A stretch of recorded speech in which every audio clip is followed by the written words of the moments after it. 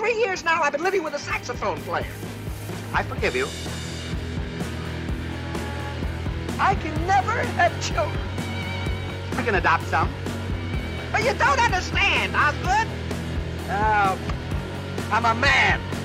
Well, nobody's perfect.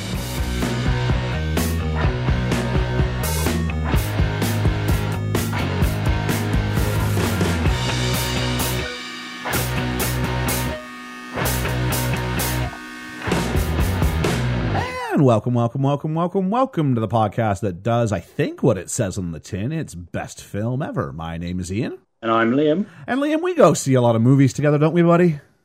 We do indeed. And we have these conversations about the films that we watch. Usually sat down on the good days, sat down in the good old Majestic up in Kings Lynn.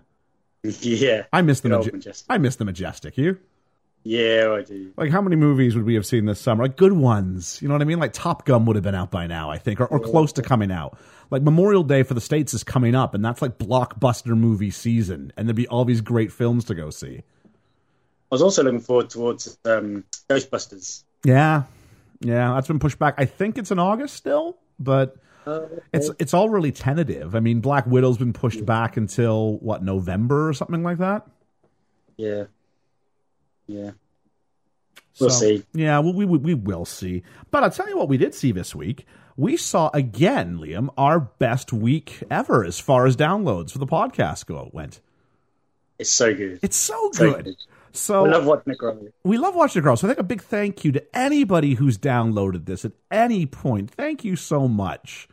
It's kind of bizarre to see every week it get a little bit more and a little bit stronger, and these big jumps and spikes. And even some films are like, other people are going to like this film, and it seems to be the case that, you know, people are at least, I don't know, listening to disagree with us, listening to agree with us. I don't know, but the premise for anybody, this might be your first time. You go, what is this on about? Basically. About 17 months ago, I bought Liam a poster for Christmas about the 100 bucket list films that you have to watch before you die, and Liam and I made a decision we were going to watch them all together. And we got, in about a year and 2 months or 3 months, we got through 8. And so we thought, well, we need to watch more of these. And we also went, we really should have been documenting this the whole way through. It's a really interesting kind of journey. And from that idea, a podcast was more or less born. And we've tried to stay on the poster as much as possible. We've taken some steps off the poster. I don't even know if today's is on the poster, Liam, if I'm being honest. I don't think it is. I don't think it is either. But we have been joined. It used to be here at the home studio of awesomeness, but thanks to the lockdown that most of the world is in and the government orders to stay safe, and through the wonder of Skype, we do this now a little bit more virtually. But we do have some perma guests with us. It'd be nice if they could take their cue and introduce themselves now. Hi, I'm Ellie. Hello, I'm Georgia. Hey, it didn't do that draggy thing it usually does. That's a good sign. That's a brilliant sign. Although I know what it is. We got new Wi-Fi today. It's great. It sounds much better.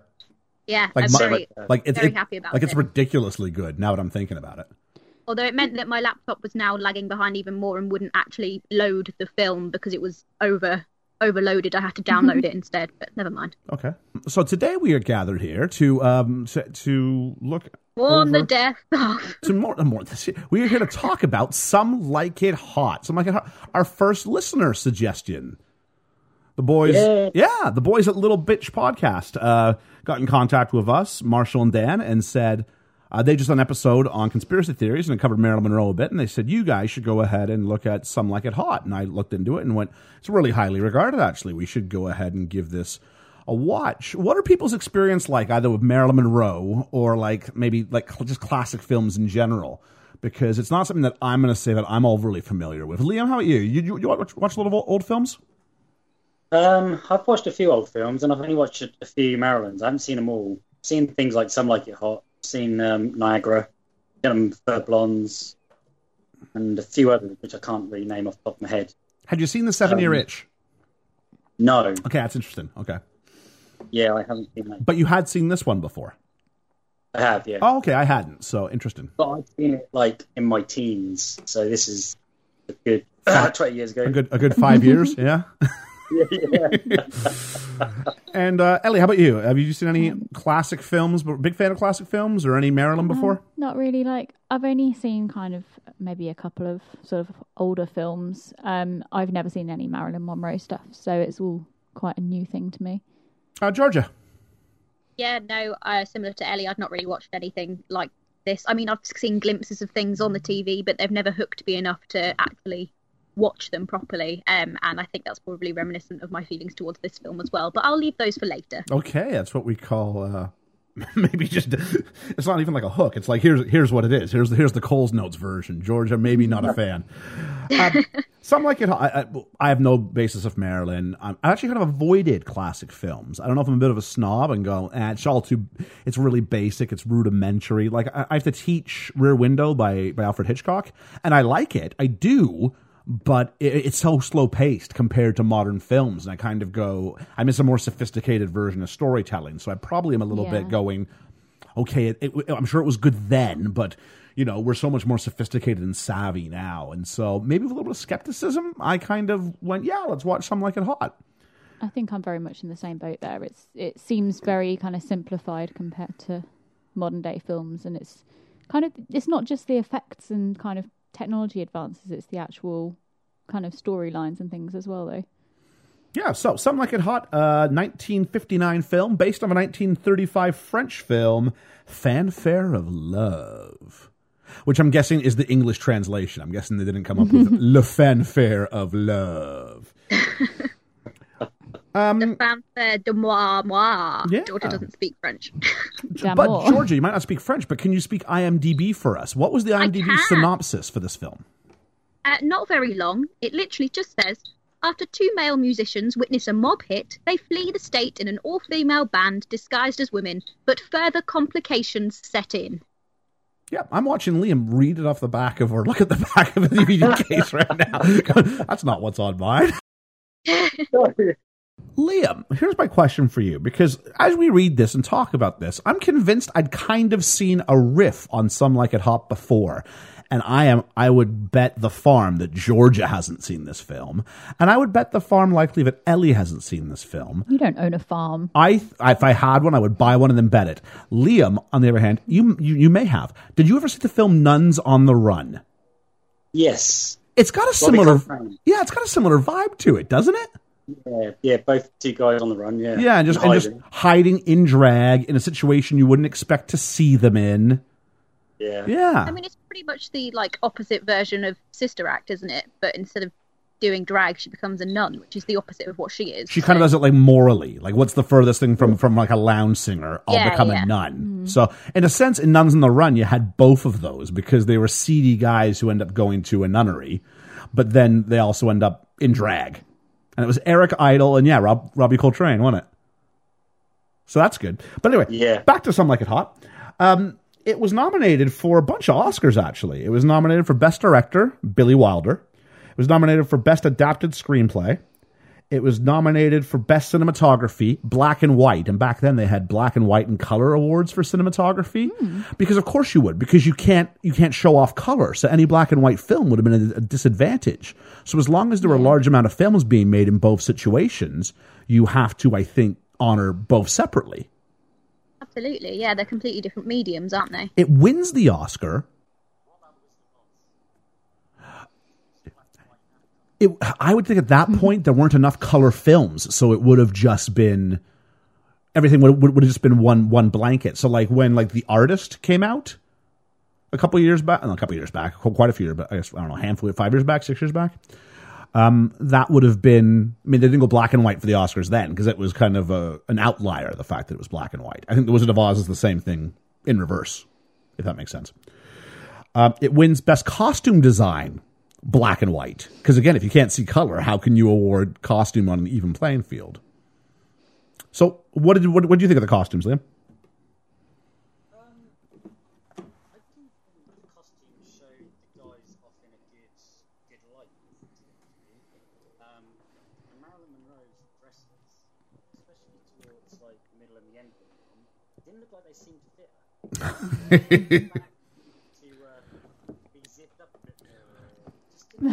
I'm not sure that was a question of fit. It was just a question of I have no idea how to phrase this, but I guess showcasing Marilyn Monroe. Maybe I'll put it like that. Yeah, very much so.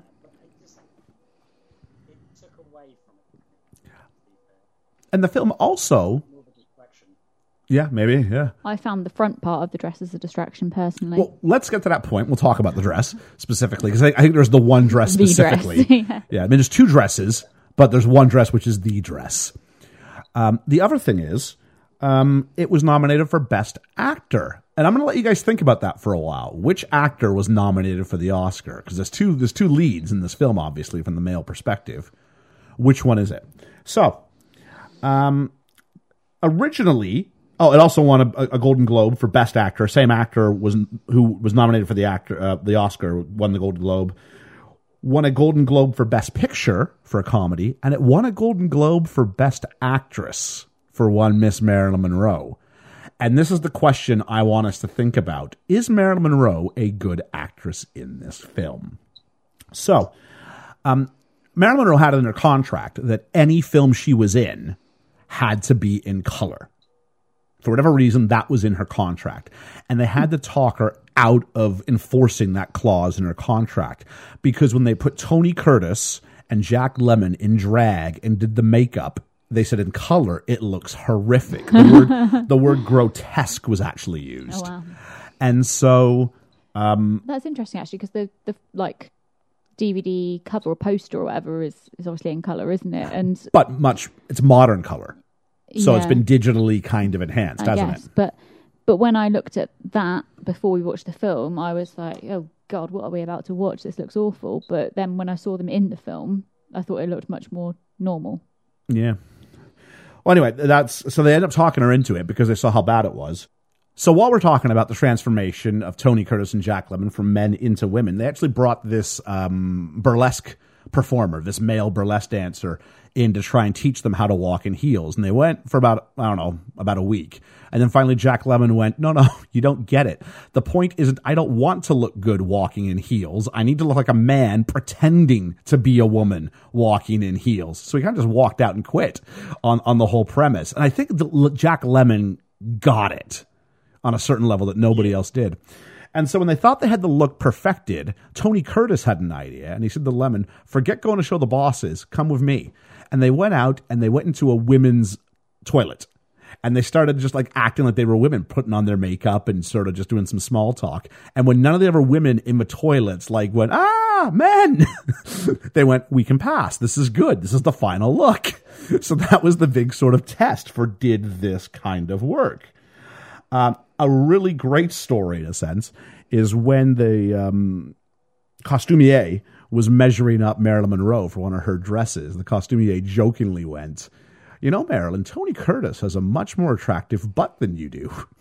To which point, apparently, Marilyn pulled down her blouse and said, yes, but does he have a chest like this? And she used different words, but it was... I thought, and this is a really interesting time in Marilyn's kind of life, in a sense. And she was a lot of problems on the set, they said. More often than not, she'd show up 2 hours late, 3 hours late. She wouldn't know any of her lines. And even when she sort of had the basic lines down, she would trip over herself over and over and over again. So much so that Lemmon and Curtis would have bets on how many takes it would take them to get through it. And they both reacted kind of differently. Curtis kind of got frustrated by it, whereas Jack Lemmon kind of went, he's not thrilled about the fact they're doing like 50 takes, but he is going, she brings something to the film that no one else can do because she's Marilyn Monroe. And she uses the advantages she has and overcomes the limitations she has better than anybody that there is. She's just maybe not the best conventional actress. And then her husband, the playwright Arthur Miller, who did The Crucible, and her acting coach were on set and were constantly pitching the director on changes he should make, and that did not help things go well either. The film is banned or was banned in Kansas because of its cross-dressing. But generally it's held to an extremely high standard, and Richard Roud from The Guardian says it's as close to perfection as a film can get. So That was. Sorry, did I sit through the same film as he did? I'm just saying, this is the The film. second act of this film was about an hour and a half long, and the whole film's only 2 hours. Well, I'll tell you what, we're going to go now, and we're going to go ahead and we're going to find out why our friends from Little Bitch Podcast, Dan and Marshall, why they decided to go with this film. So we're going to hear from them, and then we're going to go ahead and do our deep dive. Does that sound all right? Sounds good. Okay, so stay tuned. We're going to throw to my conversation with them from earlier, and then we're back for the deep dive. Back in a sec. So right now we are joined by Dan and Marshall from the Lil Bitch Podcast. Hello, gentlemen. How are we today? Hello. We're very good. So though we've talked about you a couple times in the podcast, well, if you could just take a couple seconds and just sort of explain what your podcast is, kind of the format of what you do. So the podcast is basically just us having a bit of a moan and a bitch about different things that we come across in day-to-day life. So we'll each pick a topic every week and bring it to the table, and we'll have a bitch about it, as we like to call it. And then at the end of the podcast, we'll sort of throw it out to the listener, and they can decide whose topic was better and who they thought had the better bit. Excellent. Yeah, it's just quite therapeutic for us. We get a lot off our chest. It really is. 50 minutes We that we feel do. very relieved afterwards, don't we? Very, very light. Yeah. So what sort of It's our therapy session. topics have you guys covered so far? Ooh, I mean, some of mine have been. Last week it was chores, and then we've had things like music festivals and all the horrible things that go with that. We talked. What? There's been so many I can't even remember. I know I caught driving the 1 week as well. Yeah, so Yeah. I talked about driving. I talked about Disney. I've talked about unicorns. Hating unicorns or unicorn haters? Which one was the bitch? I think we found out that I really love unicorns. Yeah, it was supposed to be I hating bitched unicorns. about it. It was supposed to be on the label. It was supposed to be bitch about unicorns, and then I just thought, actually, I'm a big fan. Got unicorns somewhere down there. So it's a really interesting format. Whose idea was this? It was sort of a joint thing, really. Like, I mean, Yeah. the name of it stemmed from just us insulting each other mainly. Yeah. Insulting It's each other just in an Australian accent. Yeah, a little bitch. That's So just sort of we how just it used to- came about. Yeah. We started off insulting each other, and then it became like a term of endearment, and then it became a title for a podcast. It was always an endearment thing. I've never called you a bitch and meant it. Yeah. Not to his face. How are they getting back to you? What sort of format or forums can they get back to you on? So we do it on social media mainly. We'll put like a poll up on either Facebook or Twitter or Instagram, and then they can just vote on those, either like on a story post or comment underneath the post that we put up after the We do episode's all been out a three, couple of don't we? days. We do all three, but like Facebook tends to be ignored. I'll Yeah. tell you, Nobody really does the Facebook. it is hard to get engagement with people. It It really is. it really is. It really You is. kind of look at these things from a distance, and you go, "Oh, we'll just throw this out here, here, and here, and it's going to be great. We can interact with people." And then you find not really so much. I find I'm doing a lot more just on my personal socials and getting people to sort of chip in that way, as opposed to Yeah. A big part, just from listening to your podcast, that's been enjoyable is the banter or the dynamic between the two of you guys bouncing off each other. You guys must have known each other a long time. Yeah, we've been friends 7 or 8 years now. Yeah, it's a long time. Yeah. Long time.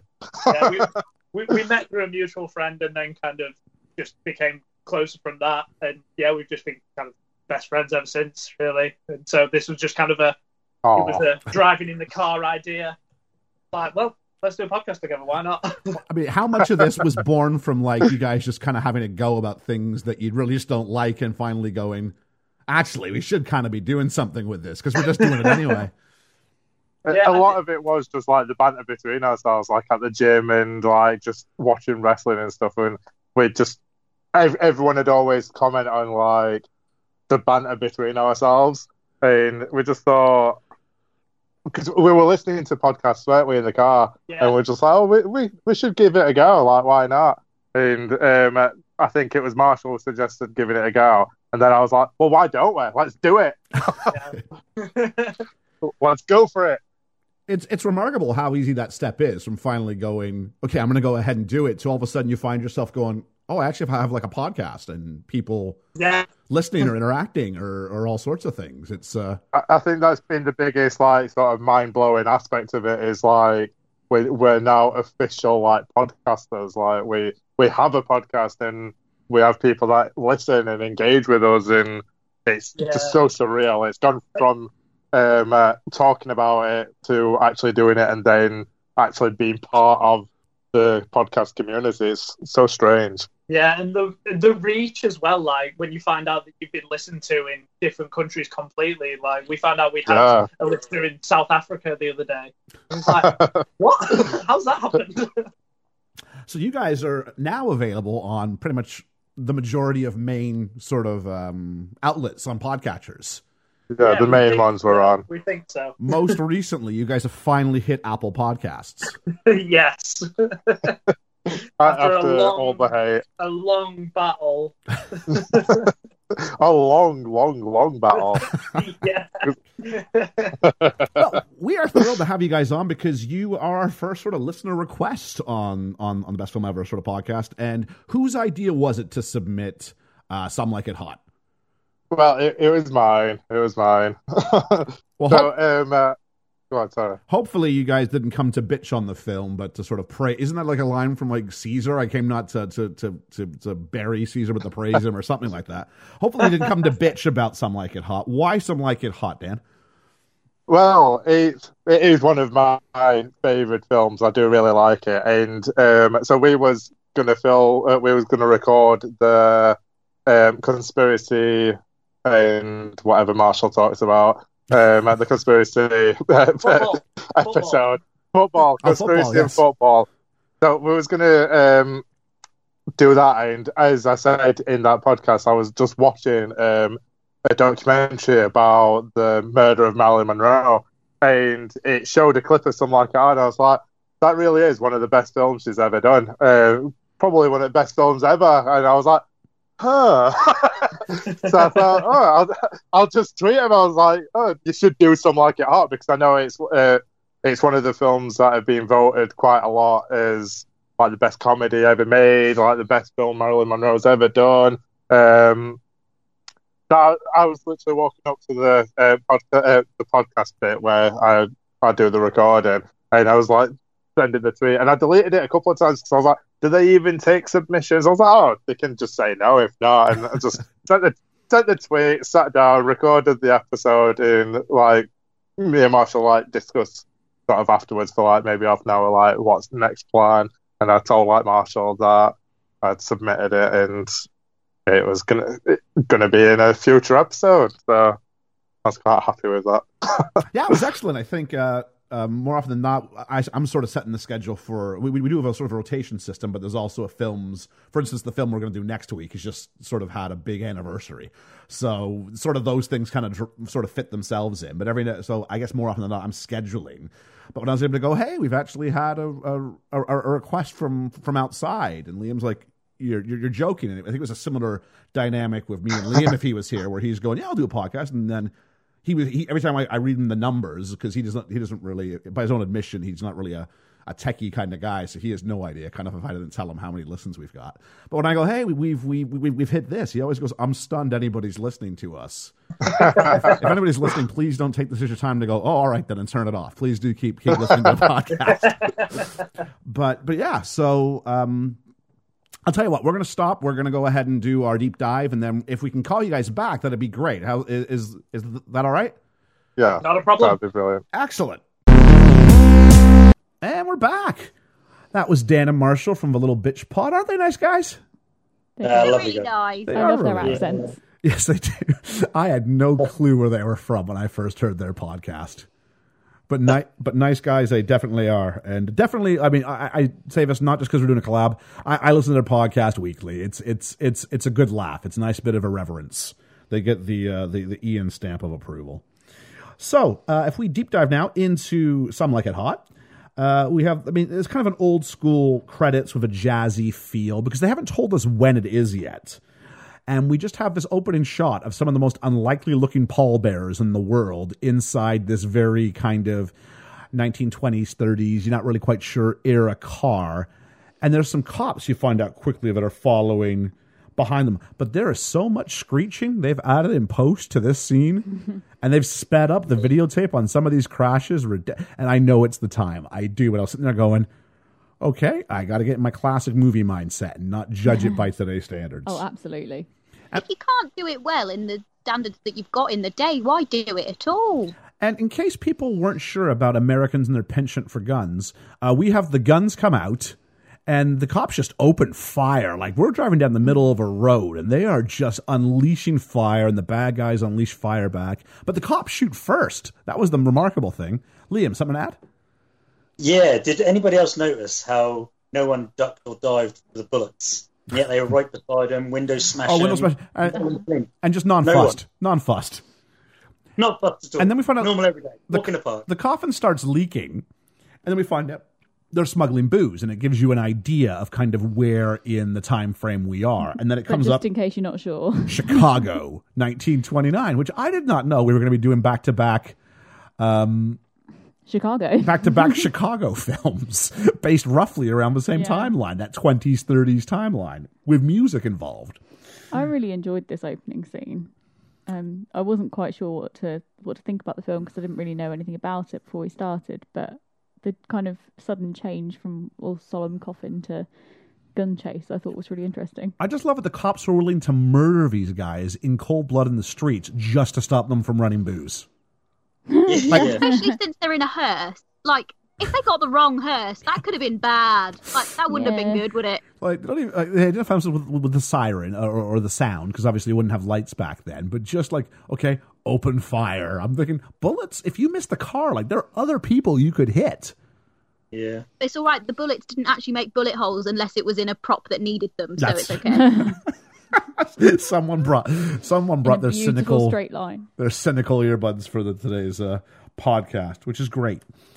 And so we have a scene where and I wish I had his name down. I meant to write it down and I've forgotten. Where the detective, who's kind of heading up the case, decides to get the last bit of confirmation from the informant, just so as the audience we get to find out this information. And he like shakes down the informant for the last time, like within eyesight of like the joint where he can't be fingered as being the informant. I'm like, that feels a bit sloppy. Toothpick Charlie, I think, is the yeah, it's the guy that gets killed. He's the squawker. They keep his last toothpick thing. Yeah. Yes, that's it. And so the cop goes in. He knows all the sort of ways to get in. He says he's one of the pallbearers, which is the password to get in. And they pull on this organ. I loved the organ. They pull on this one knob on the organ. The door opens, and like it is the most soundproof building in all of Chicago. Like, I gave a hard time when we did Theory of Everything for how soundproof that house with a party was going on in Cambridge. But like, this was like they were inside like the funeral home and you couldn't hear anything. And then you open it up and we're in a speakeasy, which is Can great. we just appreciate that the name of the funeral parlor is Mozzarella's Funeral Parlor? I loved that. And in my notes, I put Mozzarella's Funeral Parlor? Mozzarella? That's aged great. Funny for a cheese that doesn't. Which I just really enjoyed. I made myself laugh in my note. That was well delivered, Georgia, I must say. Thanks.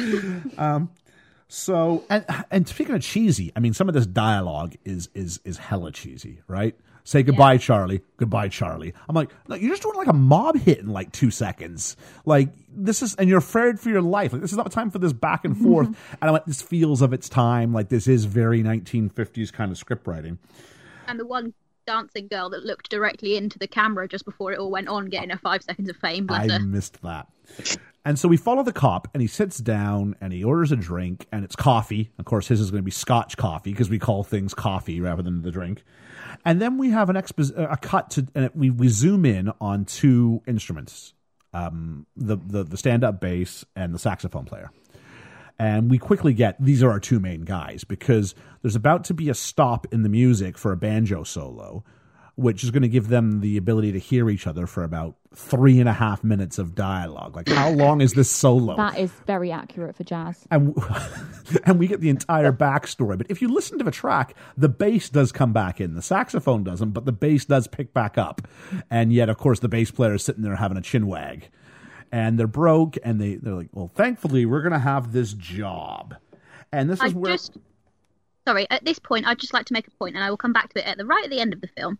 One of them is obsessed with girls, and one is obsessed with money. Can we agree that? Is that about right? One likes money, one likes girls. That's kind of what they talk about. I didn't get the idea that one was obsessed with money. Maybe I got the one's the responsible one. He's the one that wants the money, though. But he's not even that responsible. But yeah, at the start, Joe is very much let's gamble all our money. Yeah, no, it does link in later. Yeah, well, let's come back to that, because I think you've definitely got something there. And so this is an interesting story about how does Jack Lemmon get involved, because Tony Curtis was like a star, but Jack Lemmon was not. And so originally the studio wanted Frank Sinatra for this role. But Frank Sinatra stood up Billy Wilder, the director, for a meeting. Billy Wilder also wrote this along with his screenwriting partner. And as a result, Billy Wilder was thankful, because Sinatra had a bit of reputation for being a bit of a handful on set himself. And so he's like, and he always wanted Jack Lemmon. It's like, I can get Jack Lemmon, but they said they want someone with bigger name value. Well, once he got Marilyn Monroe, he could then get Jack Lemmon, because they were happy. Yeah. They had their two big stars. And the one big star who gets top billing in the credits, Marilyn Monroe. And so they start having a conversation, our good friends Joe and Jerry. And they start talking about, well, what if there's a raid? Because they have a job for the first time in forever. But what if there's a raid? And I think it's Joe who starts listing all the things that are more likely than if this place gets raided. Amongst them, what if the Dodgers leave Brooklyn? What if the stock market crashes? What if there's two people, some actors? What if they get divorced? And all these things, of course, happen. It's dramatic irony. Yeah. We all get to go, ha, ha, ha, ha, ha. All these things happen very, very shortly. And there is a raid. They're absolutely right. And as a result, the copper tries to take down the big bad mafia guy. But the story we're following now is that these two musicians are now out of a job and are too poor to even own a coat. And we flash to the next day, and it's snowing, and it's cold in Chicago. And they go up to, like, Chicago's version of Tin Can Alley. Like, it's, like, one office building where, like, all the music offices are located in the same place. Yeah. It's a bit weird. Well, in New York, in Tin Can Alley, that's actually the way it would be. You'd have all these music publishers all in one spot. So all the musicians could sort of pool together, and it would be really easy to go through the musical production process. But, that makes sense. Yeah. So they wanted to use New York's lifestyle, but put it in Chicago. Well, I think they really wanted that Chicago gangland, Tommy Gunn era. And so they finally come across the last one, and we meet Nellie, who I thought was going to be a bigger character in the film, but is not. And they're begging for a job, and you get quite clearly that Joe has stood up Nellie. Was supposed to come over, did not come over. She made him pizza. He didn't come around to eat the pizza. And so he's begging for a job. And she goes, oh, sure, we have a job. And gives a wink that is so blatant that Stevie Wonder could see it. but neither of our two male leads picked up on it at all. And they think their luck is turned around. Joe kisses Nellie. She's going to make it up to her. They go in the room where we find out the big surprise. The reveal is they're after an all-girl band, not a couple of guys in the band. And so, but they are offered a job somewhere else, which was like 100 miles away. And so there's a small bit where we get the idea that we're establishing here Joe is a womanizer. And he's good at it. He's good at it because, Nellie, even though she's mad and played a joke on him, she gives him the car to go for their gig. And as they go down to get the car from the garage, it just so happens to be when the mob boss from the first scene has figured out that Toothpick Charlie's the one who ratted them out. And he's there to avenge the situation. This is based off of the mobster whose name I can't believe I've not written down anywhere in my notes. I have written what was down. the name of his book cover? Begins with a Spatz. Right. Yeah. So Spatz is based off of Al Capone. And this is based off of the Valentine's Day Massacre. That's right. Yeah. So they go there and they rub him out, and they're playing cards, and they Spats and his lawyers, who are all just mobsters, they shoot down Toothpick Charlie and all of his mates, and it ends with Spats kicking a toothpick out of the mouth of Toothpick Charlie. The actor playing Spats was so terrified he was going to kick him in the head. He kept overcompensating and missing him by a mile. And the director, Billy Wilder, got really frustrated and was like, it's not that difficult. And he went to show him, and he kicks the poor bastard playing Toothpick Charlie right in the head. Oh my God. So the agreement was they took a nail, they painted it like a matchstick or a tooth. It was matchstick, right? Toothpick? Matchstick. Toothpick. They painted it like a toothpick and then kicked it, and that worked on the first take once they switched it. But yeah, I just love it. The director kicked him in the head. That is brilliant. Now, because not for the guy being our two musicians are there to pick up the vehicle, and it's in the garage, and they're picking up Nellie's car, they see everything go down, and they get spotted by the mob boss, Spats. The movie's got a movie. This is our inciting incident that causes the problem. Because they can't just hide quietly. That was the thing. I mean, the one who plays Jack Lemmon's character, Jerry, really kind of gives it away. They were totally... Even the guy filling the gas tank was covering for them. Yeah. Totally didn't give up the fact there were two more guys there. They were hiding. No. It would have been fine. But we had to get to the point where we have a movie, and so here we go. And so they quickly realize that if Spats knows that there's two of them, everybody's going to be looking for them. Now, how everybody's going to know who these two are, as long as you don't carry what they look like. Exactly. As long as you don't carry your instruments with you, that double bass is a dead giveaway. Yeah. But leave the bass behind, and you're probably okay. I guess then they wouldn't have any money at all, though, would they? But I do think their original plan of growing beards would have probably been a better one. Well, it's a bit of a long-term plan. And so they make the idea that they're going to... So they say goodbye, Charlie, and we get hello, Charlie. And the script starts to do the first of many callbacks. And then they decide they're going to go ahead and they phone the music office they read earlier, and they pretend on the phone to be women. And apparently phoning someone in Chicago in 1929 and saying you can play an instrument is enough to get you a job. Yeah. Because there's no audition. Because to be fair, they had to find... It was made quite clear. We have to find somebody for 8 o'clock tonight. And so they show up. And so as they're walking up to the train in drag, sort of talking about the difficulties of being a woman, which mainly seem to be it's drafty and heels are really hard to walk in. They're not wrong. And at this point, we get our first glimpse of Marilyn Monroe. 25 minutes and 30 seconds into the film for your top billed star.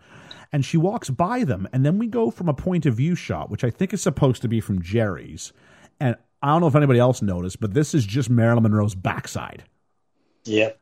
And that's the first sort of real shot we get, is this character is a sex object. I don't think you could fail to notice, really, could you? It was pretty, explicit. And as she's walking by one of the trains, this gust of steam, pushes her aside and envelops her backside for a moment. And it's very reminiscent, Liam, I thought, of the 7-Year Itch, which is that famous shot where she walks over the grate and the grate blows her dress up. Yeah. And it was the same director who worked with Marilyn back then. It's the same one. So it's like he was going, I had this one iconic shot. I'm going to try and create a second one. I don't think it's nearly as remembered. No. But it does work to go, she is so attractive, even the train is kind of notices. I'm going to say notices. Train ejaculation. Steam on for her. It's the steam on, yes. Chugga chugga choo choo. And in case we didn't get that they're clearly viewing her as a sexual object, Jerry says, well, would you look at that? It's like Jell-O on springs. So, And they're thinking, we can't do this. We really can't go away with this. And then a timely newspaper boy gives like a newspaper that's like, extra, extra, Valentine's Day massacre. Mob boss vows to kill anybody who was there. like the most ridiculous expositional line ever. They're like, okay, we're getting on. Exposition, read all about it. And they decide, we're going to get on this train. And then they go ahead, they give their names as they get on the train. First is Joe, who's going to go by Josephine. Clever. But Jerry's decided he's not going to go by Geraldine. He decides he's going to be Daphne. And so they lie and say they went to some conservatory. It was a conservatory, right? Yeah. Yeah, conservatory of music. And they go, okay. And then how do we know that Daphne is passing? When the chaperone, like, smacks her on the backside as she walks up. That's how you go, oh, he thinks she's a girl because he feels it's okay to, like, sexually harass her.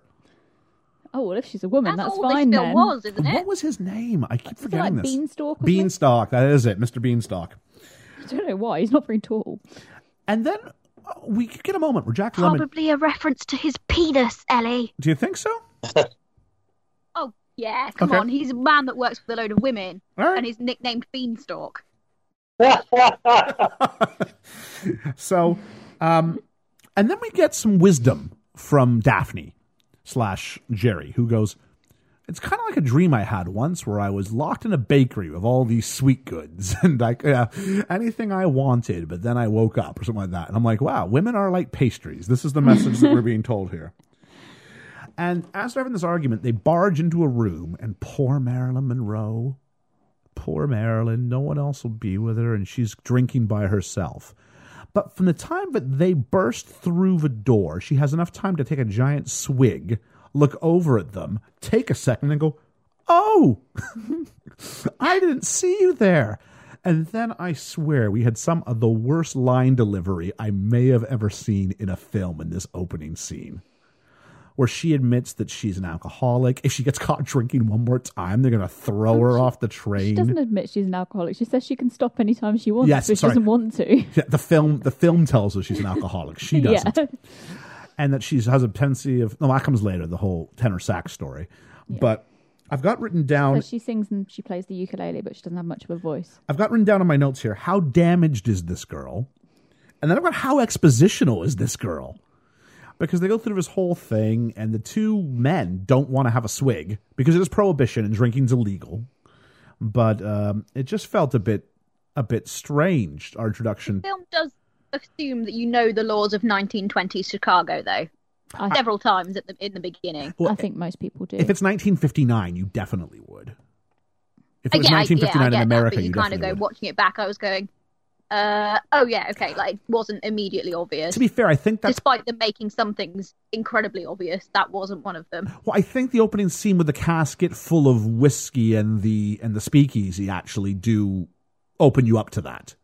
Then we cut to Marilyn leaves and says, "Oh, you're great gals," and then we cut to our first of a few songs called "Runnin' Wild," and I guess you got that time to kill on the train. Why not? And it kind of speaks to, on our other podcast, Talking to Mickey, which you can find on all reputable podcatchers. We talked about how. Did you drop the phone? Yeah. I'm leaving that in. On our other podcast, Talking to Mickey, we talked about how an old stage trick to get music into a movie or into a stage show was to make one of the characters a musician, so the music happens organically. And so we see that happening again here, where they're going, well, we need a song. Well, we all have to practice on the way down. So they go, okay. And I think this is when Marilyn's at her best, is when she gets to just be the singer. Definitely, yeah. And she can't play the ukulele. No. And here's the theory. There's an urban legend I came across in that a ukulele requires two hands to play. But a ukulele is also very small. And so in playing it, it kind of forces your arms into your body, which would then accentuate your breasts and cleavage to the camera. And so that was the theory about why they didn't just let her be a singer. She had to play the ukulele at the same point. Not that she ever plays the ukulele while she's singing. Well, she had to hold the ukulele. Does she on the initial... On the train she on does. The rehearsal, yeah. And then, so here's the question. This is a good time to do it. Is Marilyn Monroe a good actress? I'm going to say she's a good reactor. She reacts to situations rather than acts. Mm-hmm. Because Wilder was very patient with her with how many takes he took with her. Yeah. And I think he gave every scenario he possibly could for her to understand. And I think she just reacted in her way to certain situations. So that he'd explain a situation to her and what's going on and give her a scenario. Then they'd spout lines to her. And the lines wouldn't necessarily come out as natural for other people, but natural for her in the way she speaks. Yeah. So it's more Marilyn-esque than it is trying to be somebody else, if that makes sense. Georgia? She's Marilyn in the movie. Georgia, thoughts about that? Marilyn Monroe, good actress? See, I don't know anything about Marilyn Monroe, and this is the first time I've actually seen her move or talk. Like, I'd only ever seen pictures of her before. So assuming, I don't know because I've not got anything to compare it to. Okay.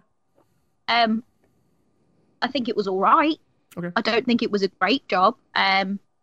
What for the part she played it well. I just don't think it's a very interesting part. Okay, Ellie? I think she was on the good side of okay. I think when she's, like we say, when she's doing her singing bit, she's very good at performing and kind of like oozing that sexuality while she's in that kind of role of the singer. But when she's actually just doing the dialogue, it's a little bit wooden. But I don't know, with these kind of more the older films, I do think you get a lot of that more wooden kind of acting generally. And I don't know if it's perhaps because of the lack of the added cinematography and, you know, having to do it in fewer cuts and, you know, all the different challenges they might have had to face at the time that makes it come across that way. But And you've also got to understand that that's the early days of realism acting, how acting changed with Elia Kazan and you've got a lot less to study, haven't you? Yeah, and you've got, I mean, she was in the actor's studio. She used to sit in and watch and observe. She never did anything. She'd watch stuff. So you'd have like Paul Newman, Steve McQueen, Marlon Brando, James Dean, all those people who were in that ilk, Al Pacino, who did the actor's studio, who had more believability. That was early days for them. So acting back in the 50s was different to what we have today. Yeah. Agree, but there are some scenes in this movie. Some scenes aren't bad, but there are some scenes where the line delivery is amongst the worst I've ever seen on film. But again, you've also got to understand she was not in a very good place as a person in her life at the time. So turning up late, not being in the right frame of mind, depends on how you deliver lines. You know? Although I completely agree with that, if we're judging it purely as an acting performance, none of that matters. Yeah, I think that's kind of where I'm going, yeah. And therefore we can judge it as two different things. Like, I'm sure she was a lovely person, and if she was going through a hard time, then that's horrible. But unfortunately, like with most other jobs, you turn up at your work, you put your personal business behind you, and you get on with your job.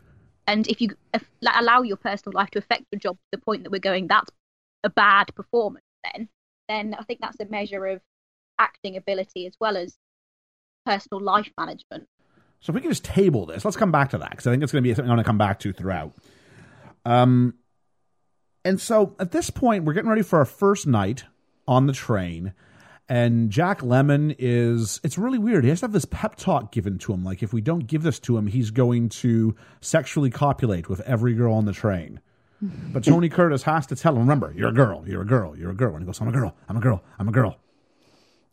And I thought around this time that if they were going to remake this film in the last 20 years or so, if you had done it, this would be like an Owen Wilson, Vince Vaughn double team kind of thing where, you know, Jack Lemmon's the kind of more quirky one, but who's like the one you naturally like. So he'd be like the Owen Wilson character, and Vince Vaughn would be the bit more kind of daring but outlandish. Yeah, so Vince Vaughn and Owen Wilson would kind of be who I would imagine. If you maybe not 2020 because they're a bit old in the tooth now, but maybe like it was 2010, like Wedding Crashers kind of era, I might do that. Who would you cast as Sugar in a modern day take? I think I'd cast Scarlett Johansson, and it's not because she's a bad actress. I'm not saying she's an equally bad actress. I'm saying if you want someone who carries a sort of sexual magnetism about them the minute they appear on screen, I think Scarlett Johansson's that. I'd have said Reese Witherspoon. No. Really? As like this, she's kind of like the quirky, fun, but she's not that like every man turns their head and watches her like as she walks by. Is What she? about Angelina Jolie? Really? See, Jolie, you still have to be funny to do this, and Jolie's never shown comedic chops. Okay, yeah. No. Who is it? Who's the lead in Pitch Perfect? What's her name? Anna Forgotten her name. Kendrick. Anna Kendrick. Yeah, I think she could do it. Oh no, definitely not. She's got the comic chops, but I don't think she has that sexual. It's No. a really hard combination.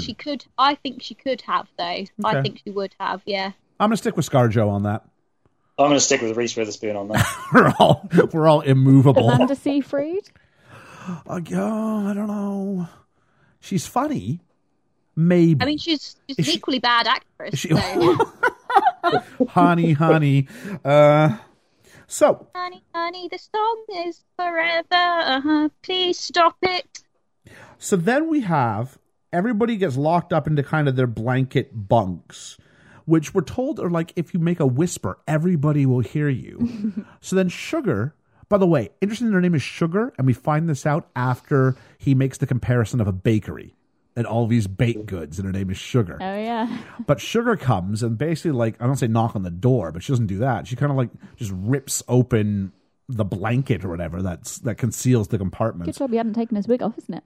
Because we didn't mention this. At the end of the song, Runnin' Wild, her flask falls out.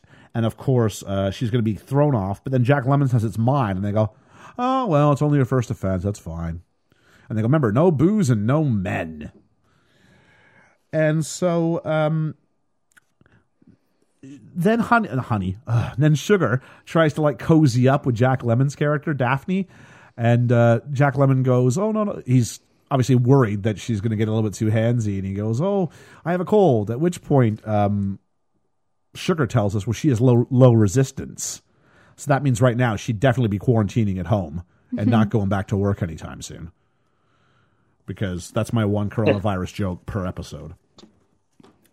And then, I don't know what happens, but Sugar decides to like invite everybody else to this party. Oh, but they get the whiskey from Joe first, and this scene really annoyed me because Joe. Jerry bends down to the bottom bunk to steal the whiskey from Joe, but he's literally hanging completely upside down, and his wig doesn't come off. And then also, Sugar's holding him up by the legs from the top bunk, and he's wearing a nightie, so that would completely fall down, and she would see everything. Like whether that everything is, hopefully he's wearing boxers or something. But The other girls had like shorts, pantaloons on, and like shoot sport things. So you'd assume okay. you had them on as well. Yeah. So I just have to get annoyed about the wig in then. place. I think I've done like Yeah, helicopters with my I think head. it's just suspension of disbelief. But isn't it? at other times of the film, they just tear their wigs off, so they clearly aren't pinned in. It's just suspension of disbelief, isn't it? Yeah, it is, yeah. At this point, Sugar and Josephine go off to a room, and this is where she kind of lays out that she's always had a thing for tenor saxes. And up until this point, Joe's been playing it quite cool and hasn't shown any interest in her. It's been Jack Lemmon's character who's been gaga for her. And this is why that bugs me. At this point, he's now all in. Yeah. But he's had no interest from day one. No interest. until now. But he finds out that she can't help. This is day one. But she can't, well, you know what I mean? She can't help but, like, sexually, fall for these men, these tenor sax players. He's like, I'm a tenor sax player. And that's good enough for him. And this is where we find out Sugar's plan. Sugar's plan is to go to Florida and marry a millionaire, but one with glasses. Because, and I have this written down here, as someone who wears glasses myself, men who wear glasses are so much more gentle and sweet and helpless. That's me out. One of those is correct. I had it until, oh, geez, I hope it's not the helpless one. I was joking. Okay. Meanwhile, we cut back to Jack Lemmon's character and like all the girls, and they're bringing like food, and he's making quite a reasonable thing, going, "I'm going to get ants." If you know, I missed that. They're bringing like Polish sausage and stuff like that into the bunk, Cheese and crackers. and there's yeah. nowhere near enough. It was they're not on the train it was for long, it's it was a squeeze when it was Sugar and Daphne. Like you've got like 12 girls trying to get in here, and I did have a problem with the fact that for most of this, Tony Curtis's character was supposed to still be asleep in the bunk underneath. Unless there's like, military grade earplugs in there, there's no way that happens. Yeah. Also, we get the notion that they need to stay in that top bunk until What's-Her-Face comes back the other way. Yes. Because she's just gone somewhere. And we never see her come back the other way. They just continue on with their party until goodness knows what happens. Well, what happens is they start to tickle Daphne for whatever reason. Yeah. And he's going, yeah. shoot, because you're about to find out I've got fake boobs and a not so fake something else. And we can't have you doing that. So he pulls the e-brake, which we were told about earlier in the scene. And it brings They put ice cubes down his back, weren't they? Pardon me? They put ice cubes down his back. Putting ice cubes down his back. And meanwhile, we've got Marilyn Monroe's like trying to, like this giant hunk of ice. I don't know if they had to do this in the 20s or what, but she was like taking a knife to this ice block. It was a scary sight. She's done a good job. She did do a good It job. was parts of a drum kit, wasn't it? She was hacking it with like a cymbal, like stick. Oh, was it really? Carrying it on a cymbal, yeah. And so that happens. And then we cut. That's the end of a scene. We've also got inappropriate outfit number 1 in this scene. Oh, yeah, because all the other girls are dressed quite conservatively, which I wouldn't be surprised. It seems very weird that everybody else is such a conservative, but Marilyn Monroe is so sexually provocative the other way. She's basically wearing a feather boa as part of her thing. It's like a proper negligee, isn't it? It's lingerie. It's weird, and no woman would ever want to sleep in that, especially like just in an all-girls band trip. And she's strangely flirtatious with Daphne. But night, honey. Yeah. Honey. So we've got that. But then after the e-break, we cut to Florida. And this is the end of the trip. And I was thinking it took us a long time to get to Florida. And I've got written in my notes, because at this point I believe this. We are now in Florida, and we have a full-fledged love triangle. No, we don't. Because for whatever reason, Jack Lemmon's over it. Yeah. No, like that. He was the one who Probably referred to her as like traumatized. Jello on legs or something like that. And now he's like, no, I'm good. I'm good. You go ahead. Yeah, he's probably back to thinking traumatized about by the money. having all of those maybe. women trying to tickle him and put ice cubes down his back while he's trying to pretend to be a woman. I wouldn't like that either.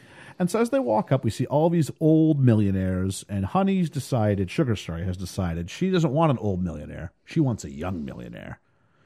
Well, then Florida might not be the place for you. But they go to the hotel, and they shot at the hotel, and they stayed in the hotel. And a big reason why they stayed and shot at the hotel was because then we didn't have to worry about getting Marilyn Monroe from her, from where she stays to the set. Brilliant. Now, still getting her in front of the camera was her insecurities were nuts. So they would have to talk her into it every time. But you at least knew where she was, because she would come. Apparently, when they were shooting on location, not location, at the lot, she would show up late and be things like, "Oh, I forgot the address to the studio." It's like, how do you forget the address to the studio? But at least here they could sort of keep an eye on her. And this is where we first meet Osgood. And Osgood is quite smitten with Daphne, played by Jack Lemmon. So much so that they get inside the elevator, and she goes to leave him, he's trying to rebuff his advances. And he goes, no. And he tells the bellhop once around the block and keep your eyes away. And I'm like, that is the most forecasted, there's going to be some hanky-panky it is a product of its time, and I'm trying to go product of its time. But it's really weird to watch it for the first time in 2020. Yeah, it is. I agree. And there's a big slap, and I think we're supposed to go, oh, haha, he got what's coming to him. And then he's rubbing his cheek, oh, she slapped me. She But slapped that's not me. a good thing, dude. I think we overlook a lot of the sexual harassment because the joke is they don't get it's really a boy. That's the funny part. It's really a boy. But And it's... humor was different back then too, as well. So Yeah, I mean, this you one... know, we have more observational humor. Back then, it was more slapstick humor. So Yeah, you're right. you got to take it for what it is. Yep. Georgia, what was your take? You seem thoroughly unimpressed at this point. It's a beautiful eye roll. Yeah, at this point I'm kind of going, well, at least two guys are finally seeing what it's like for a girl on the streets wearing quite a nice dress. Well, But I think that's part of this. I think part of this movie, for whatever faults it may have, is that commentary, though. Yeah, no, that's quite nice. But the annoying thing is, and I'll come back again to it at the end, is that no one learns anything in this film at all. Fair enough.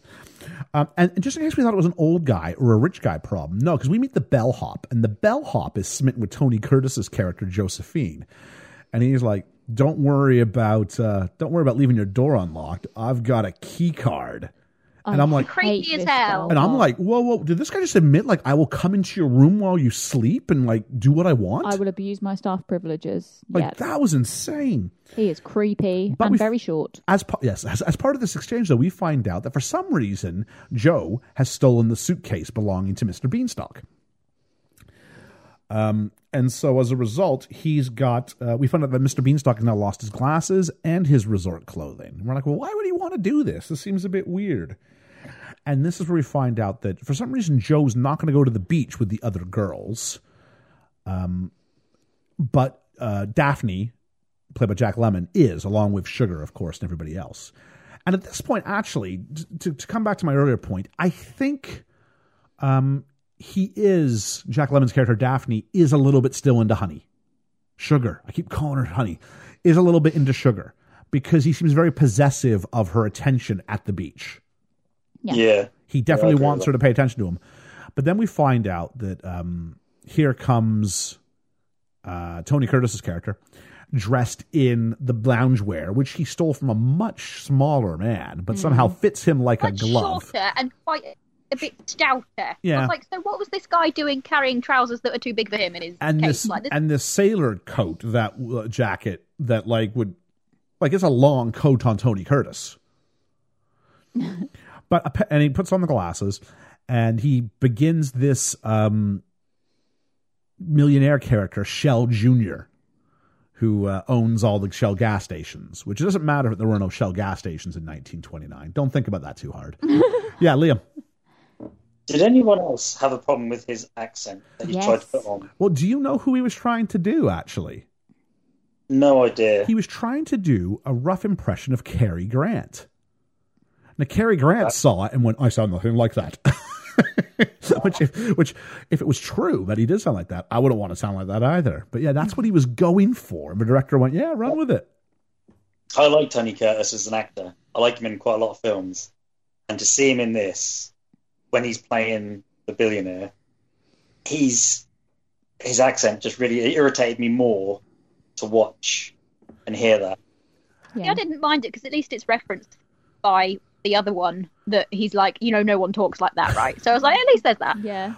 And this is where we get the setup of the meet cute. And I use meet cute in the most liberal sense because meet cute in this case means she's running, trip her. Because he literally sticks his leg out and she falls. And we've already had an admission earlier in this film. And you want to talk about representation of women. I mean, we already had Sugar admit. We already had Sugar admit, oh, I'm not very bright, you see. Like this admittance by, the sexual magnetic character of it. She's just a dumb blonde, literally. But she falls over and is like, oh, I'm so sorry. And then finds out because Tony Curtis, and it is very funny. He's reading the Wall Street Journal upside down, wrong way around, with the cover facing the outside so she can see it's the Wall Street Journal. And eventually she goes, oh, he's rich. Now, to be fair, at this point, they are mutually using each other. Yeah. Granted, he's lying about who he is, but she's using him because he's rich, and he is using her because she looks like the way she does. And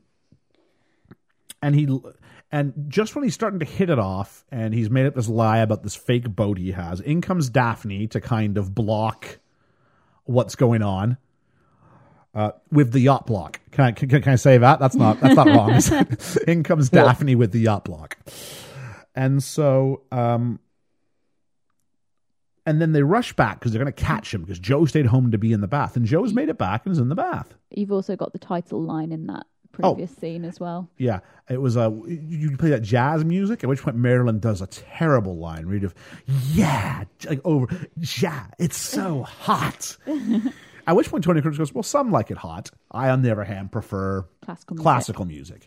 And this is where she steals the girl's cover story, but she went to a conservatory as well and had a coming out party and is really highfalutin herself, which is great because you see the look on Tony Curtis's face when the character realizes that she's stolen their cover story and is like peddling it back to him. And so we have that. And then we rush back. They find him in the bath. And from this point on, Tony Curtis kind of is the only one pursuing Sugar. And at this point now, Jack Lemmon kind of backs down. And this is where we cut to the first performance at the hotel, I Want to Be Loved by You, which she felt like a completely different character in this song. It's because she was wearing a completely different character in this song. Well, this is the dress, and the dress is another character, I think, in this film, because it was like lifting her breasts up, but just had enough, like, was it bedazzling, if you will? Am I using the right terminology here to cover her the parts of her body you would not want shown on film to achieve a rating? It was like the sequins came to like just the nipple line, and it was, but the top part was really kind of like sheer. A mesh or like flesh colored or something. I mean, it's difficult to tell in the kind of black I think and it was white, sheer. I think, but I mean, it was very, very revealing. And then you've got that back that Liam was talking about as well, where it's just like gaping off her, and my goodness. So the question is she being taken advantage of, or is she aware of what's going on and helping create this image? Or is the whole thing like a vicious circle now? Marilyn Monroe, you mean? Yeah. Oh, I think she's fully aware. Okay. You don't get into a dress like that and not know about it. Okay. I like to think she was fully aware and was fully confident and was happy with the fact she was had become this sexual object. Because if I was put into the spotlight at that point, I would be like, sure, go for it. Like, I'm going to look as good as possible so that at least I look as good as possible being taken advantage of. Now, this is near the end of her run, and Tony Curtis would famously predict, I don't think she's got 2 more films left in her before she dies. He didn't predict it out loud. He said he had a premonition. He wrote in his biography, I think back in 93, that he had a premonition at this point she wouldn't get 2 more films, and he was right. She wouldn't get 2 more films out. She was dead by 61, 62. Oh, wow. Yeah. 62. So there is that, but she is, and this is one of those scenes, Liam, we had seen, we haven't reviewed it yet, but we have seen Breakfast at Tiffany's. We have seen Breakfast at Tiffany's.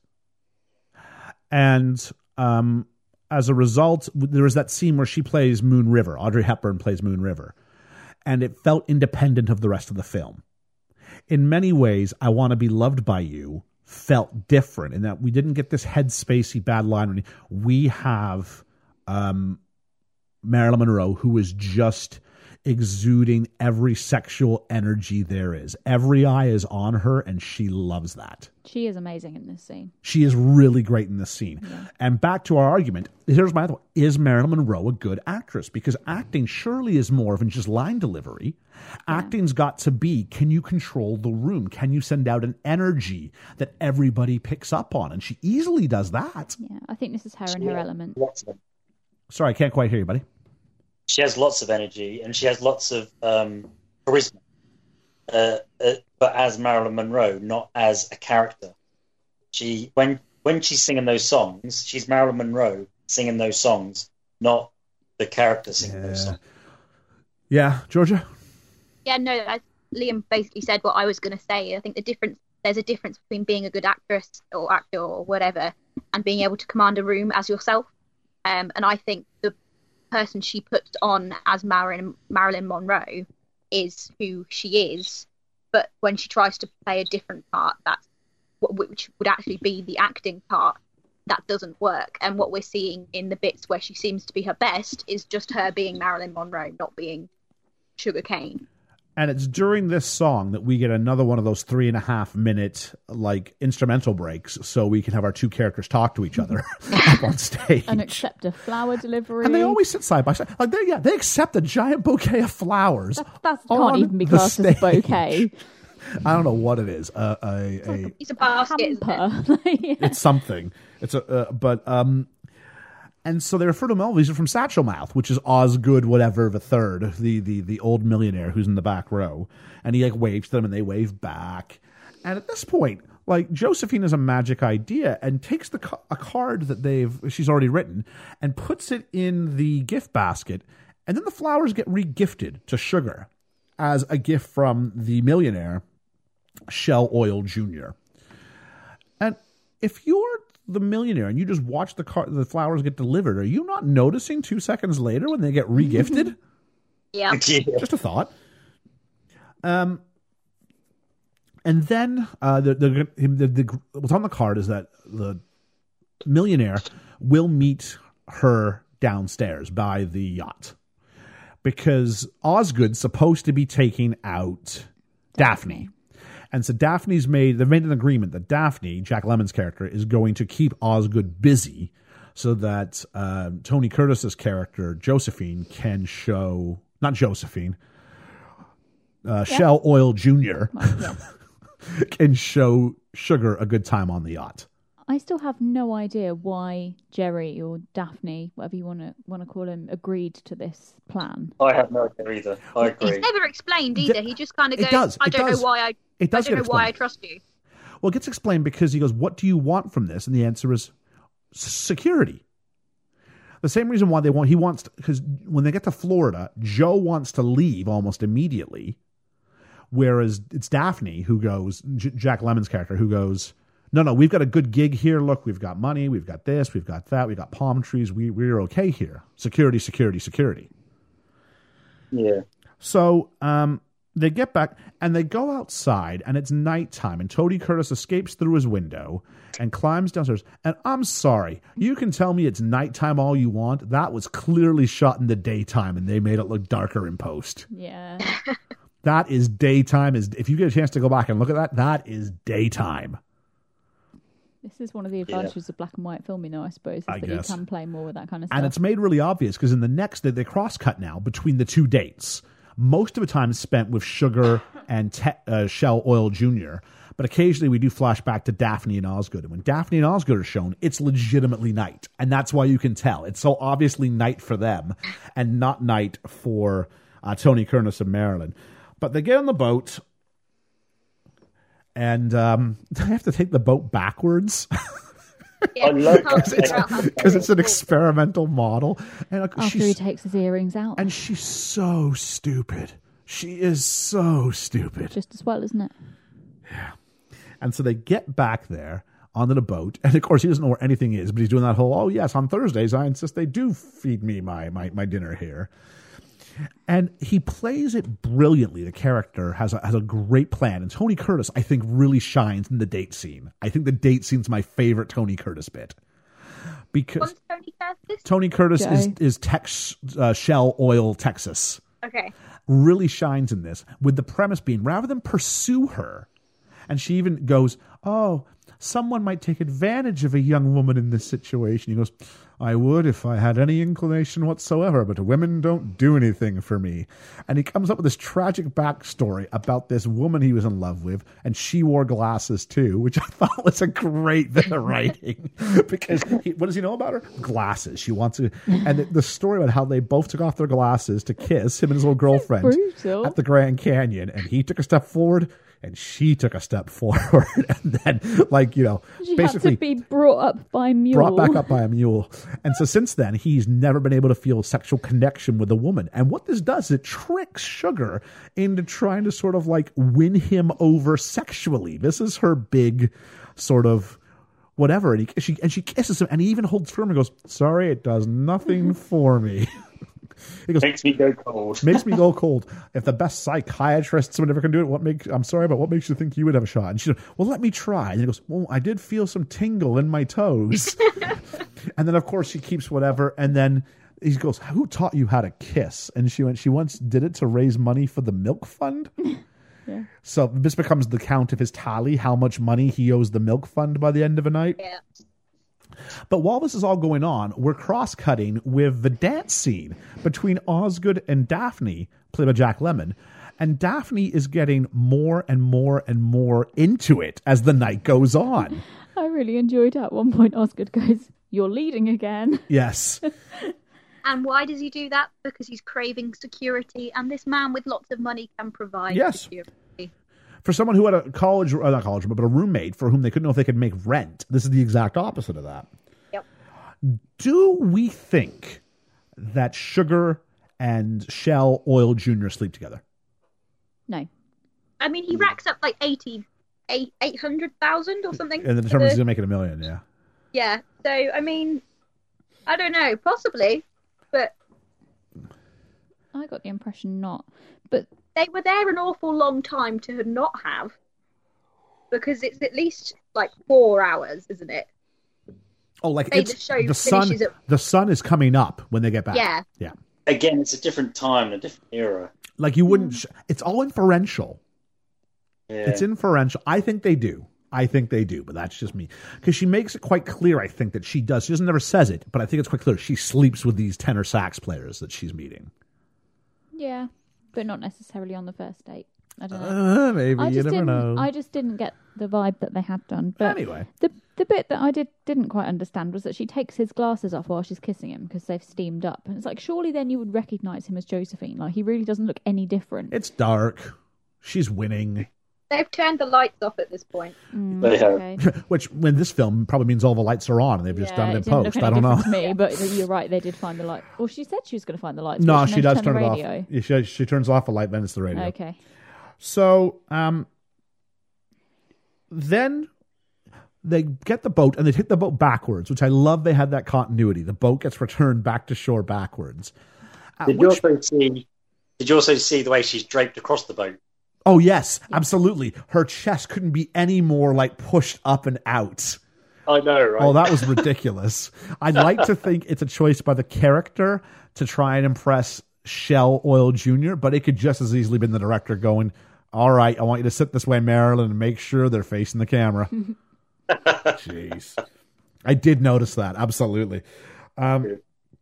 And then we come back, and as the boat comes back, Osgood comes down, and some people went, well, I was doing some research. Well, Osgood should have realized the boat wasn't hitched up with a rope when he got into it. I mean, I'm pretty clear Osgood's drunk when he's coming back to the boat, right? He like stumbles into that boat. It's quite clearly he's hammered, or else he would have noticed the guy coming from his boat. Also, Osgood should have realised he was falling for a man, but, he doesn't, so clearly not very observant. And so they get back to the hotel room, and Tony Curtis's character decides to tell Jack Lemmon's character about the great night he's had. They spent all night together. But he seems, you seem really happy. And this is where we find out that Daphne, also known as Gerald, Jack Lemmon, has accepted an offer of marriage from Osgood. And he's going, there's a problem with that, right? He's like, yes, I know. We have to win over his mother, but it's okay. I don't smoke. and they go, he goes, and he says he's getting married. He says, who's the lucky girl? And Jack Lemmon goes, I am. They're like, don't you think? They go, I'll tell him at some point. But at that point, we'll have been married and he'll have to give me alimony payments the rest of my life. So he's got his security plan sort of planned out. I'm not sure that's how annulment works, but... At which point we flip the joke. And Tony Curtis has to tell Daphne, remember, you're a boy. You're a boy, you're a boy, you're a boy. It's like, oh, I am a boy. And you get a really good callback there, because when he's on the train earlier, he goes, I'm a girl, oh God, I wish I were dead. Yes. And then here he I'm goes, I'm a boy, oh God, I wish I were dead. At this point we hear, and they go, who is it? And you hear, it's me, Sugar. This took over 40 takes to get correct. Marilyn Monroe could not get the words, it's me, Sugar, in the right order. She would say, who is it? And she would go, Sugar, it's me. Or, it's Sugar, me. Now, at this point, back to Liam's point, Marilyn Monroe had a serious prescription pill situation.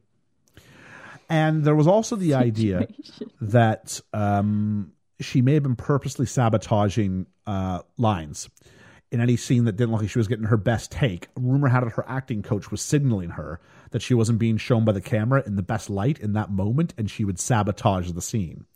But it got so bad, they wrote it on a blackboard, put it just off camera, and basically said, read this. And she finally, after 40-something takes, she gets in. And there's a story that the director, Billy Wilder, I don't think it was in this scene, I think it was another one, but the story can fit here, takes her aside and goes, I just want you to know that, you're not upsetting anybody. And she went, why would I be upsetting somebody? like no awareness whatsoever. At which point, the bellhop also enters. He's let himself in. Creepy. Obviously very surprised to find a bunch of people awake.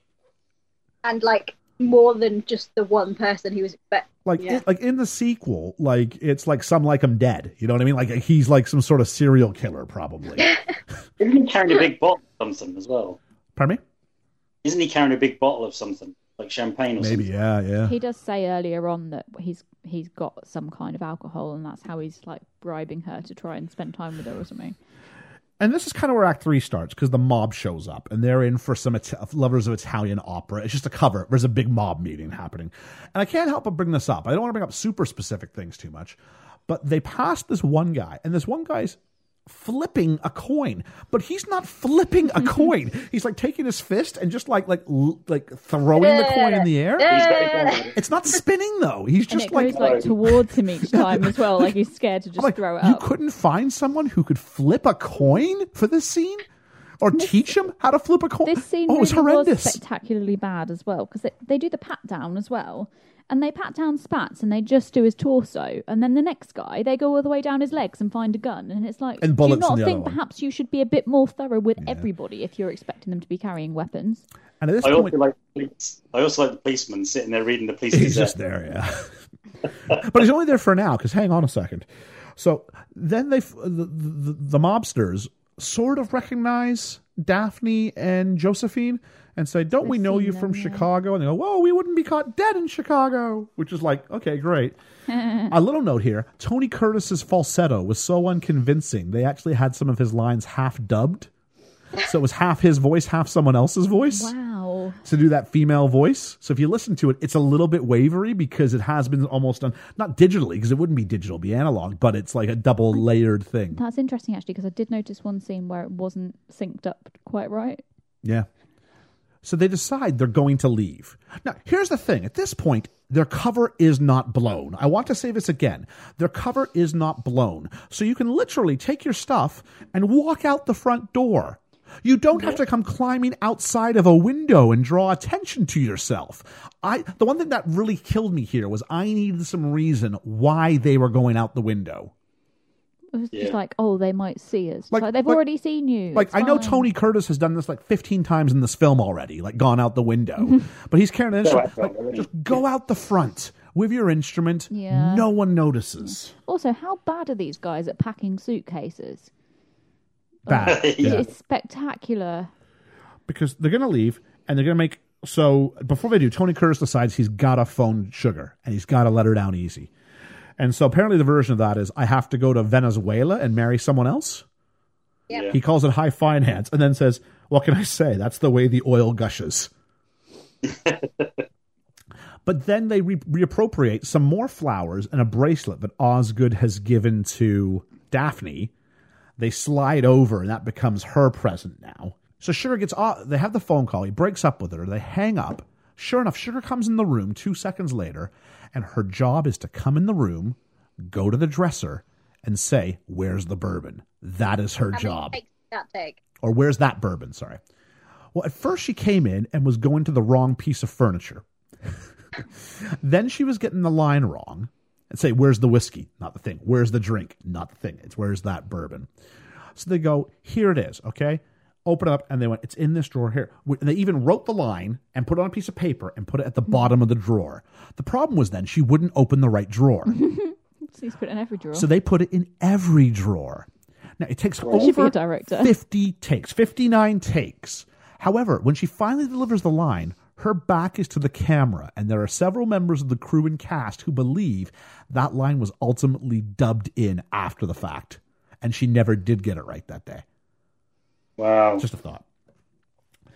And so then we have a chase scene, and this is when it gets a little... I mean, I know it's a different time, and I know this is what humor is at this point. I do. But I'm sitting there going, where's the cop who was reading the paper a minute ago? He was just chilling. Yeah. He wasn't going anywhere. Shouldn't he be seeing this? Also, there's about 10 minutes left of this film at this point, and I'm going, nothing has been wrapped up yet. Well, what is going on? So they get caught. They end up running, hide underneath the tables at a banquet where essentially there's a mob hit. They take down, is it Spats? Yeah. They take down Spats. They shoot him in the middle of a hotel where they're all registered guests, where there's a cop outside. And so everybody gets caught. Surprise. Yeah. And for some reason, the band is playing at this point. And But Sugar, not questioning where two of their members no, are. not because questioning. That doesn't matter. And you can still hear a bass. And also, like, Josephine even goes onto the stage, and none of them even kind of take a sideways glance But at her. where As to be are like, you? where have you been? Where's your Instead, friend? she goes up there, makes out a little bit with Daphne. Not Daphne. Makes out a little bit with Sugar. And she goes, Tex or Shell or whatever his name was. She says Josephine. Oh, doesn't Josephine, she? but finally realizes who's who. And the song's all about I'm done with love. And has Sugar written this song in like the 20 minutes since the breakup? Or is this just a really convenient song for this time in the film? And again, dress number 2. Yeah. Not as risque as dress 1, but not that far off. No. And then we get so the two women rush to the shore because they're going to go elope with Osgood. Osgood and Daphne are going to elope. So they bring along Josephine for the ride, and then down comes Marilyn Monroe's stunt double, riding a bike or something like that, making sure she catches up. That's also sped up. That's also sped up. But gets there and says, wait for me, wait for Sugar. She even uses her full name. Well, full name, her first name. Speaks in the third person. They get on the boat, and as they speed away, Joe's trying to go, no, you don't want to be with me. I'm another sax player. And she goes, I told you I wasn't very bright. I'm like, all right. And then George's face.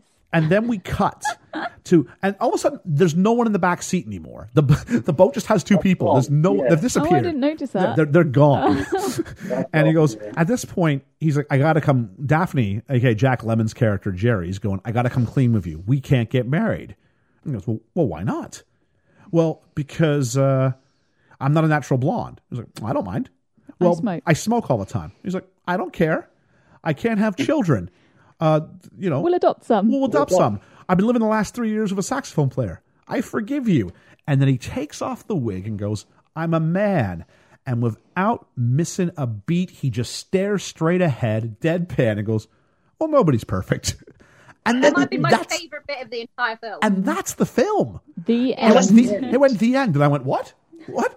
Because nothing's been resolved. Like now the national mob are after them. Like if things were bad when it was the Chicago mob. Now it's the national mob. Granted, like some of them are getting arrested because movies got to finish rather than movies got a movie.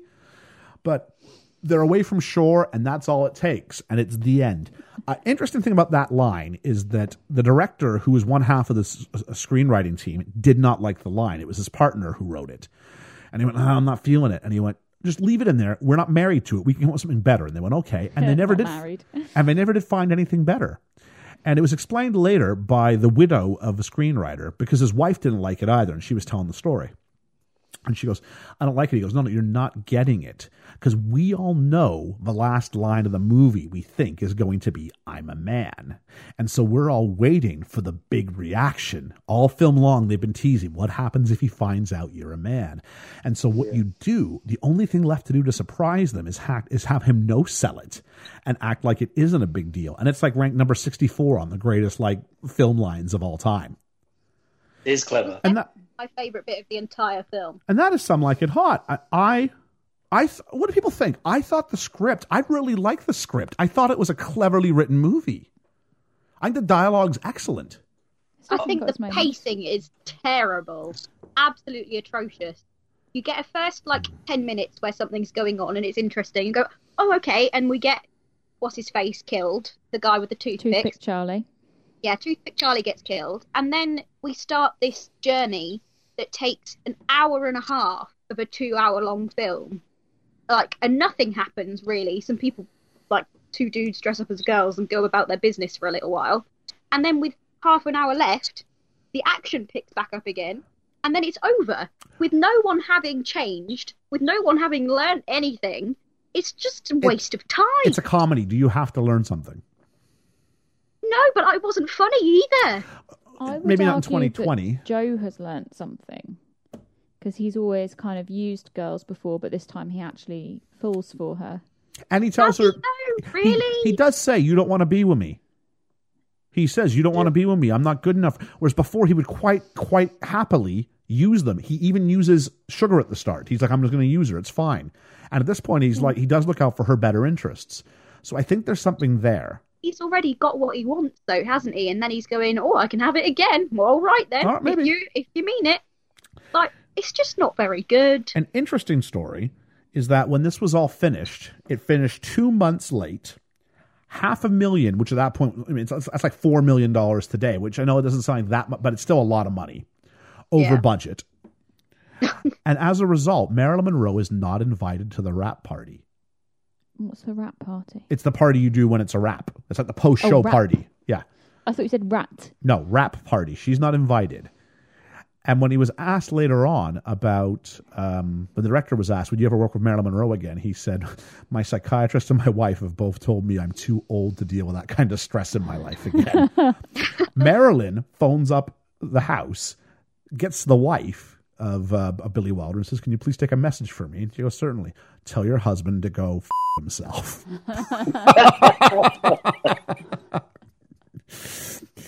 And then 2 years later would claim all was forgiven and she wanted to be cast in his next movie, which she was not cast in. He had learned his lesson. And that is Some Like It Hot. So what's going to happen is I'm going to go ahead. We're going to pick back up the phone with our friends at the Little Bitch podcast, and then we'll come back with our sort of closing thoughts. Sound good? Yep. All right. So we'll talk to you guys in a little bit. Okay, and we've got the boys from Little Bitch Podcast back on the line. We've just sort of done our deep dive of Some Like It Hot, and we're very curious kind of what some of your thoughts are about the film specifically. Before we started, Dan, you were talking about Marilyn Monroe. This is one of her best films. I think a conversation that we had was kind of about the appeal of Marilyn Monroe and why is she this cultural icon? Is she that good of an actress, for instance, might be a question. Because she has a charisma. We're definitely all in agreement about that. Is she a talented actress? I don't know. What's your take on it there, Dan? So for me, as somebody that's a fan of like classic cinema and like 1930s, 40s, 50s, 60s movies, I love a lot of them. And so obviously that's Marilyn Monroe's era. And so I've watched a lot of her movies and I've watched lots of documentaries and stuff and read books and whatnot. And a lot of people sort of said like she played this dumb blonde character and she was sort of typecast in that role. And that just wasn't Marilyn Monroe as a person. She was like quite intelligent. She had quite a high IQ and she read loads and loads of like complex books that most people would avoid. So her as a person herself was apparently very intelligent. So some could argue that she was the best actress that's ever lived because she played dumb so well. Like, you really believe that she's this ditzy, dumb blonde that's just after money and after love, and she's incredible. And she never got the recognition at the time that she deserved. Because I think, especially in Some Like It Hot, everybody was nominated for so many different types of awards, and she won like a Golden Globe, I think, but I think that's the most major award she's ever won. She was never taken seriously as an actress, even then. I personally think she's brilliant. Now, Marshall, I take that you're a little bit less of a diehard as opposed to Dan on this. Yeah, that would be accurate. What is your take on Marilyn Monroe as a...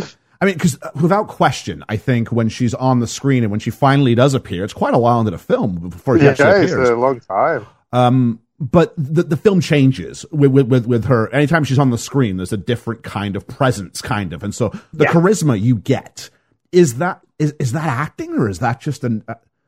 can you perform that? I don't know. What's your take on it, Marshall? Where does Marilyn Monroe fit?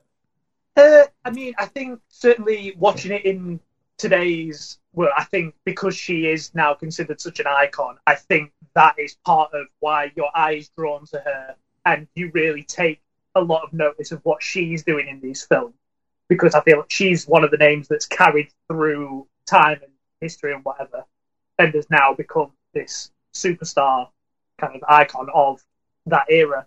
But yeah, I think in terms of actual acting talent, certainly compared to some of the other stars in the film,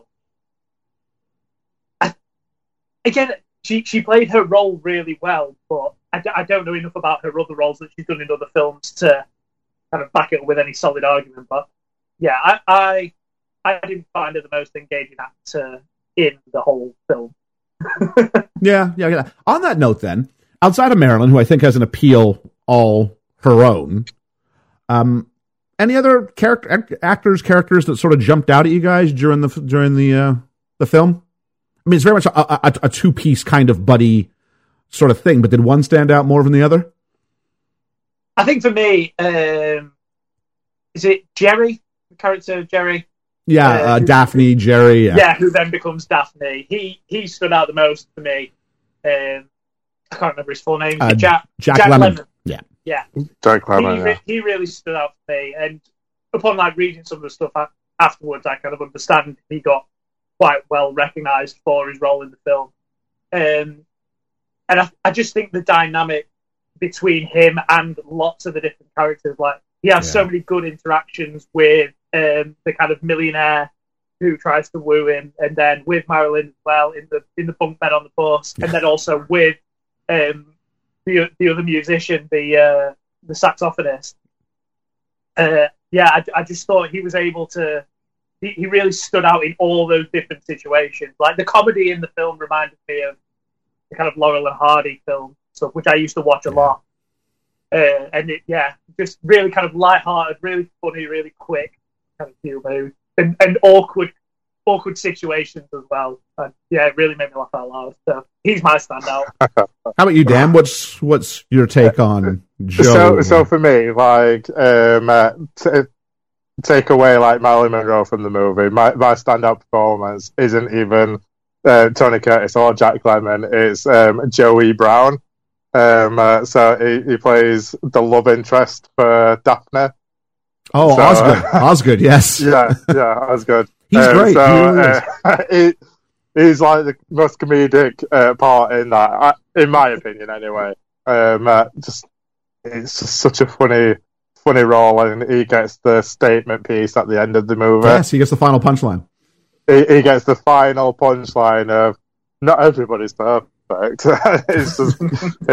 an epic film line, and I think that's one that has been voted one of the best film lines ever.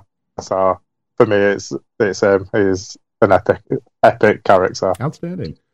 Is there we usually would call this our little grumble, but I think we've you boys in play, it's only fair that we call it. Do you guys have a little bitch about this film at all? I suppose for me, it'd be like the sort of mythical status that the movie's got. I don't know how deep your dive went into the movie, but sort of stories afterwards about the movie came to light. So, Tony Curtis likened kissing Marilyn Monroe as kissing Hitler, and then there's the stuff of Marilyn Monroe purposefully flubbing lines, and it took something like 42 takes to just say, "It's me, sugar." I suppose my bitch would be around the mythology of it. It's become an entity of itself, and I would probably say don't believe as much as the hype, I guess. I know she definitely did the 42 takes, because there's a lot of people that said that. But I watched the special features. I really did my homework. Excellent. I watched the movie, watched all the special features, and Tony Curtis said that comparing it to Hitler was really, really blown out of proportion, because he was asked by a newspaper person at the time, and he was like, "Well, what do you want me to say? It's like kissing Hitler. Is that what you want to hear?" And that's literally what they ran with, and okay, he did a massive thing. Marshall, how about yourself? Probably my little bitch is, and it's just a personal thing for me, is the musical side of things. I'm not a fan of musical movies in general. I think there's a few exceptions, but as a general rule, I'm not a fan of a musical movie. And I think when it's on a stage and you go and see a musical in like on Broadway or in the West End or anything like that. It's more of a spectacle and it's an atmosphere and stuff. I feel like it loses a lot being on a film, and the random outbreaks of song in movies in general don't really do a lot for me. So I think it can sometimes take away from other aspects of the film. But I mean, I think the most famous song from the film is "I Want to Be Loved by You," isn't it? And I think that one kind of surrounds a comedic interaction between the double act and then Osgood.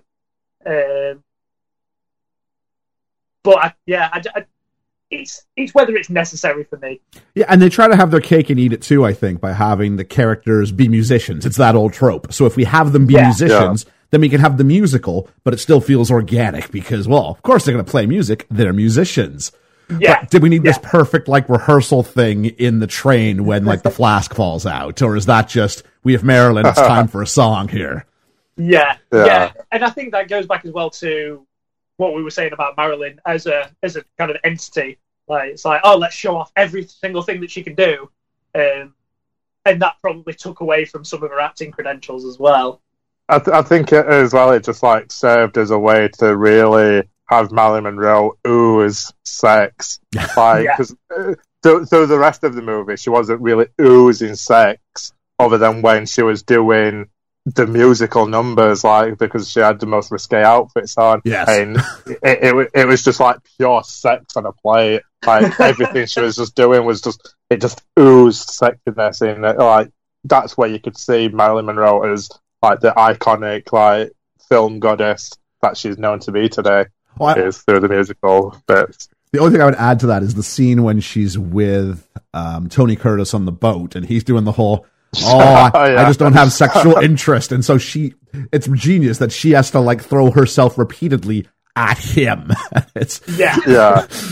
That was a nice little bit of, okay, this is just sort of fantasy escapism for anybody going, I wish I was Tony Curtis in this moment. Because it's not so much a film that could get made today, would it? Like, it's very, very much of its time. well, the first shot you get of Marilyn Monroe, we do see her walk by the boys, I say in finger quotes at this point, but as they go to the sort of a reaction shot the other way, it's just a close-up on Marilyn Monroe's backside. And I'm like, you could not have that be your like introductory shot today. Yeah. And I think the first moment where like Daphne knows that she's passing is when the chaperone, I forget what his name is now off the top of my head. Yeah. But he pats her on the backside as she's getting into the train, and I'm like, you've made it. I'm like, this is so problematic, this film. Yeah. But I do think you have to go. It's the 50s, and there's a different it's a different set of standards, and so it's fun to kind of go back and watch it with modern eyes, but realizing it was different then. It was very much the role that Marilyn Monroe was sort of put into. Like, there was another movie that she was in that was called Niagara, and that at the time had the longest walk in a movie, and the reason why they did that was because they were looking at Marilyn Monroe's backside. Marilyn Monroe, like I said, it wasn't to have the longest walk, it was to look at my ass. she was very much aware, because it's like a good 2 minutes of film of her walking all the way down the street just for the wiggle. And I guess that's the question. Is she playing us or them? Or were they playing her, or did it get into sort of, I think in the end, it turned a bit of a vicious cycle where they were both playing each other? It was a bit of both, definitely, I would say. Because she was famously very underpaid. So that's the element of, if she was the smart person that they say that she was really, why was she still getting paid an extra's wage? Because there was...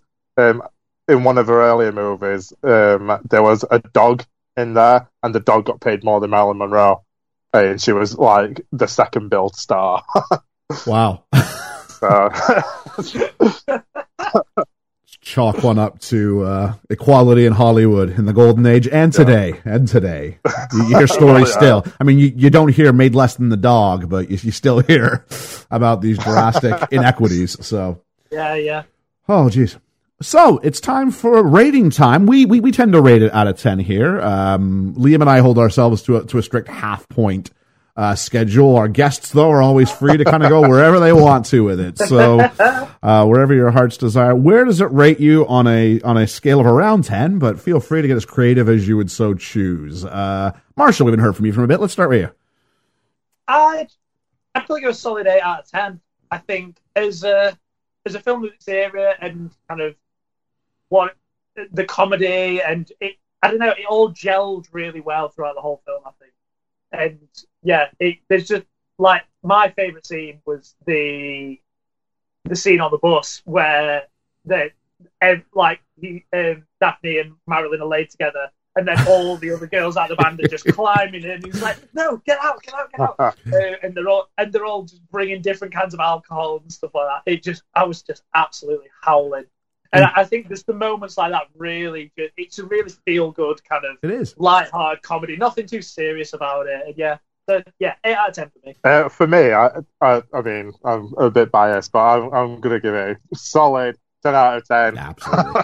Because you've got to sort of appreciate the historical aspects of the movie, because like, especially with modern eyes, because it was like the first movie to show like cross-dressing, like drag and all that lot. And then there's like Marilyn Monroe. I think she just played Marilyn Monroe so well, because you can also look at it in quite a sad way, because that character she was playing was very much Marilyn Monroe at the time, like addicted to the alcohol and the fame side of things, and the character she played was very much messed up, like Marilyn Monroe was very much messed up. So I think it's a solid movie, and it has elements that don't stand up to today's standard of movie, but for me, I just love it. It's one of my favorites. Outstanding. Well, gentlemen, this has been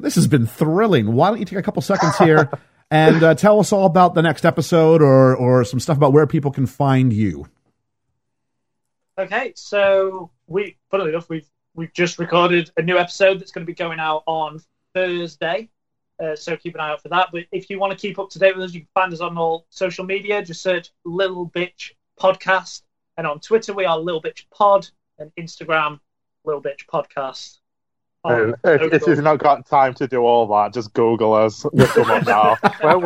We're there. We're like at least third result. It's something that we really want to like keep going with. We're loving the interaction with other podcasts, and we want to do collabs and like features, and we love doing the shout outs, and we love hearing shout outs. Like when you did the shout out on your other episode, like, I literally screen recorded it and sent it to Marshall. I was like, "Oh wait, we got the shout out." It's so good to hear. Yeah, I don't know. I guess it's good fun. It somehow legitimizes you. You go, hey, someone else who's trying to do what we're trying to do recognizes that. Hey, I made it, Mama.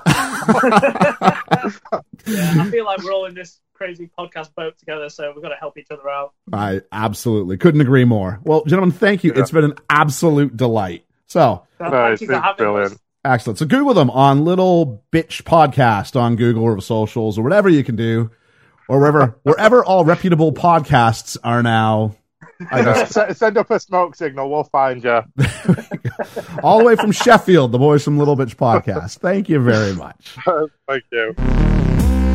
So, just general overall feelings. We can just sort of throw some things out there. Georgia, I get the feeling that you were not a fan of the film. It's not terrible. Like, if I'm thinking about it as a complete product of its time, I'm going, right, okay, yeah, it's a half decent story, if you can call it that. Like, there's nothing offensive about it particularly. Like, you kind of go, yeah, it's all right, but it's not one I'd want to watch again. It's not something I'd rush to tell anyone about. If anything, this has put a downer on Marilyn Monroe and on classic films for me, because I've gone, I didn't enjoy this, why would I watch another one? See, I didn't hold Marilyn Monroe in a very high regard. I saw her as nothing but a sex symbol. And so to see her sing a little bit and to own a stage. I appreciated that. I thought that was really good. What this film has done is made me want to know a bit more about Marilyn Monroe.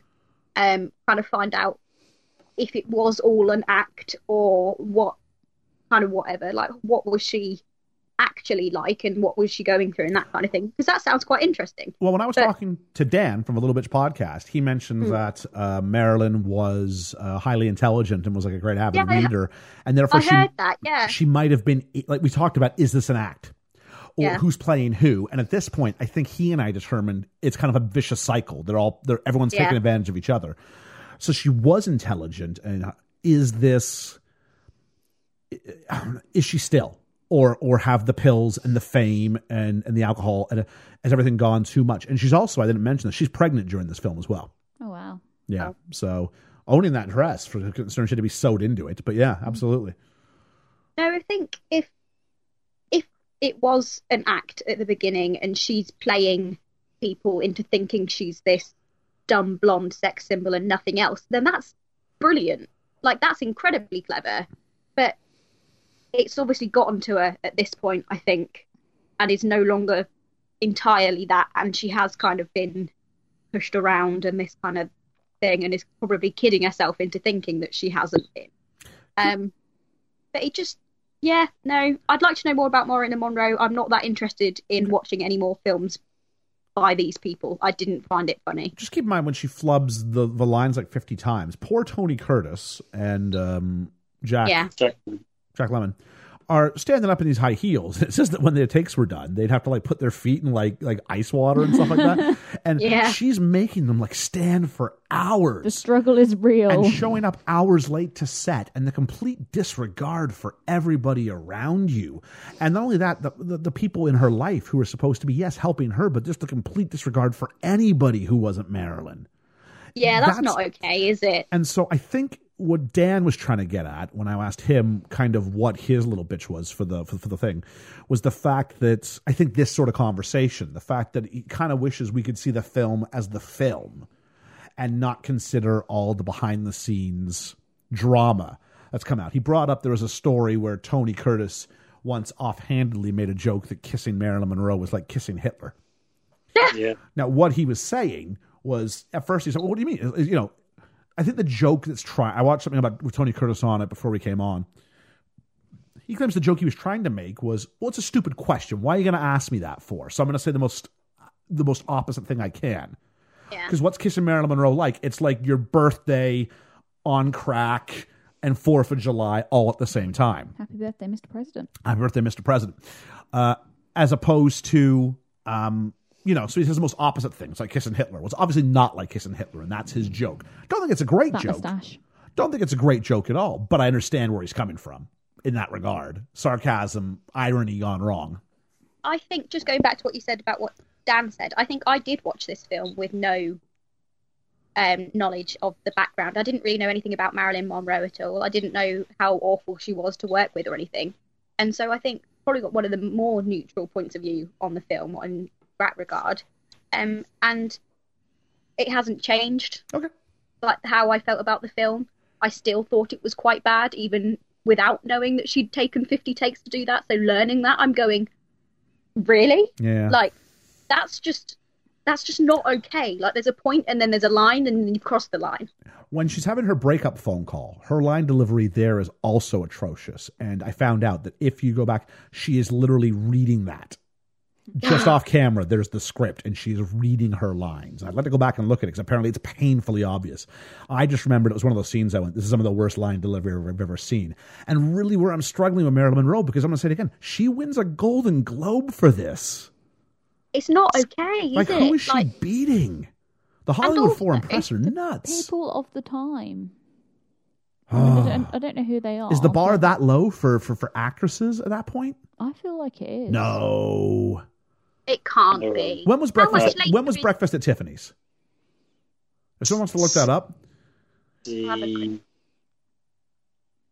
this is 59. Breakfast at Tiffany's can't be past 63. I'll say 62. But yeah, I think it's something like that. I guess, to be fair, I haven't really seen very many films of the era. I just 61. feel like, 61. I just Yeah. feel like there is always like a marked difference between the old films. But and you the look new at some of films. those supporting actresses, the other women in that band.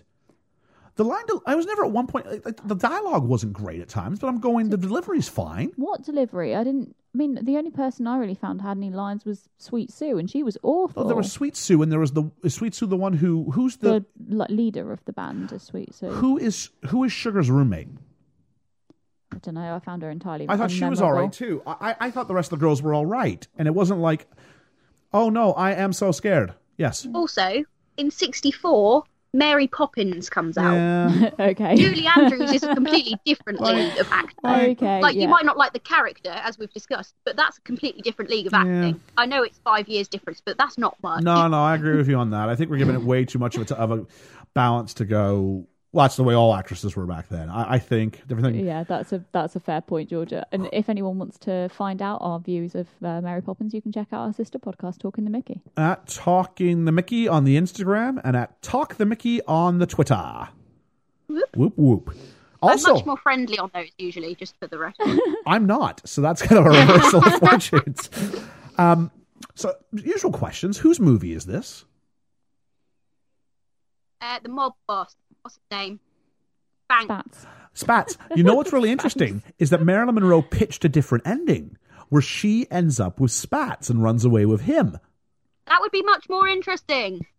Much more interesting. At least there's a bit of a twist, a bit of challenge, a bit of a woo. But who Rather saw than, that coming? Oh yeah, we're all going to be the people we've been this whole film.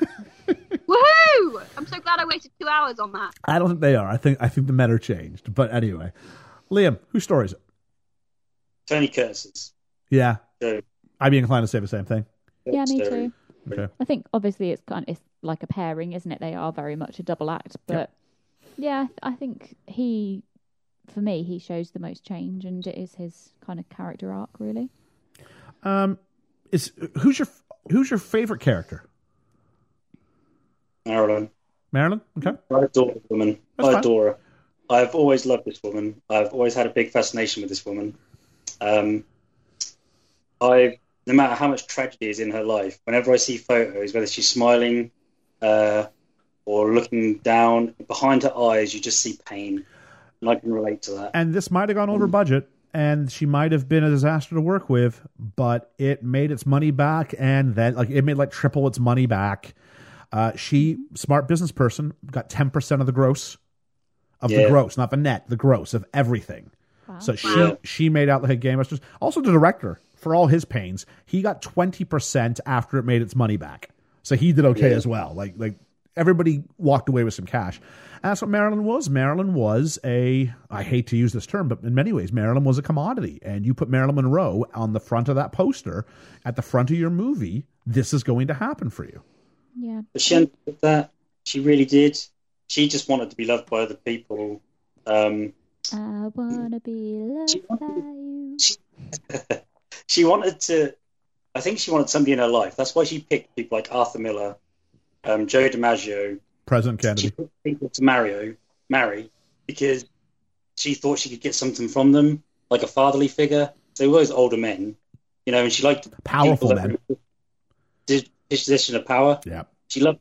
She wanted that. So she really is She wanted- playing herself then. Sorry. She really is playing herself then. This is an interesting question because we write Sugar as a woman who seems to have addiction problems, seems to have men problems, and we make the poor girl basically act out a fictional version of herself in many ways, don't we? Yeah. Holding a mirror up to herself. Tell me that's going to be... you say that she doesn't want to come out of her dressing room and doesn't want to show up to set. Do you think maybe part of this is why? Yeah. Yeah. It'd be interesting to see what the She's reviews very- are She's of very her, troubled. on different films as well. Yeah. To see whether she was always that much of a nightmare to work with. Well, obviously, we said the director, Billy Wilder, thank you. They worked together on 7 Year Itch, and he was over the moon when she came back to work on this. Oh. So obviously she wasn't this way before. Yeah, interesting. I mean, you do say that you sort of hate to use the term commodity, but I think she was an absolute icon and a sex symbol and all of these things. And like we said, I think she's quite aware that, that's how she looks in that dress, and she's taking the spotlight, she's making the most of it, and she knows what she's got and she knows how to use it. Georgia, your favorite character? That guy that pops out of the cake and shoots Banks. Spats. Banks is funnier. He's called Spats because of his shoes. Yeah, Yes. I picked up on. They did put that in your face quite a bit. I didn't even know that that's what they were called. Me But they either. made it quite obvious. Yeah. didn't When he they? says button my spats. Yes. Yeah. Also, like they show it like these first introductions. Someone spills stuff on his. Yeah, Thing, it's the don't they, drunk. as well? I want another cup of coffee. I want another cup. No, he's my favourite character. Oh. That's- The decaffeinated gentleman in the first. Ellie, favorite character? Sugar. Oh, okay. Yeah. Sugar. I'm gonna go with. I'm trying to remember which name I want to go with here. I'm gonna go with Jerry/Daphne. I think Jack Lemmon's great in this, and went from and interesting.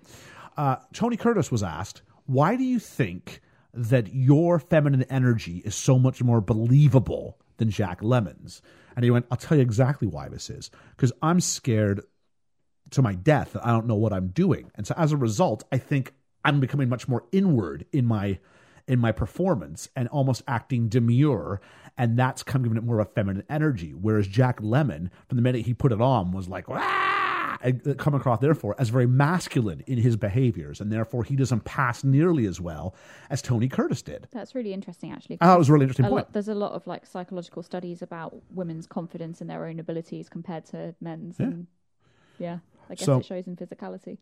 If you look early on when they start dressing as women, Tony Curtis is quite hench. He's quite muscly. Yeah, very much so. His shoulders are huge. His arms are huge in that compared to dress. Jack Lemmon. Yeah.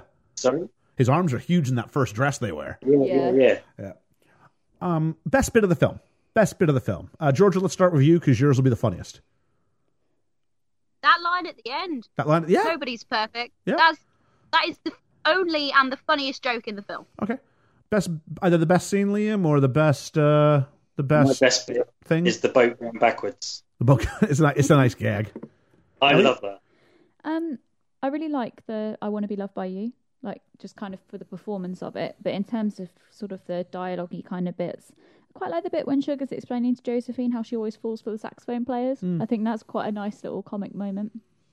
I'm just going to go for the script overall. I thought there was some nice recurring. I'm a girl. I'm a girl. I'm a boy. I'm a boy. Type O blood was brought back a lot. The glasses joke was brought back a lot. These little things that sort of got pinpointed and sort of would keep coming back. Liam. I also want to say what I thought about earlier was I see this movie as two different movies because what you see at the beginning is not what you see in the middle and near towards the end.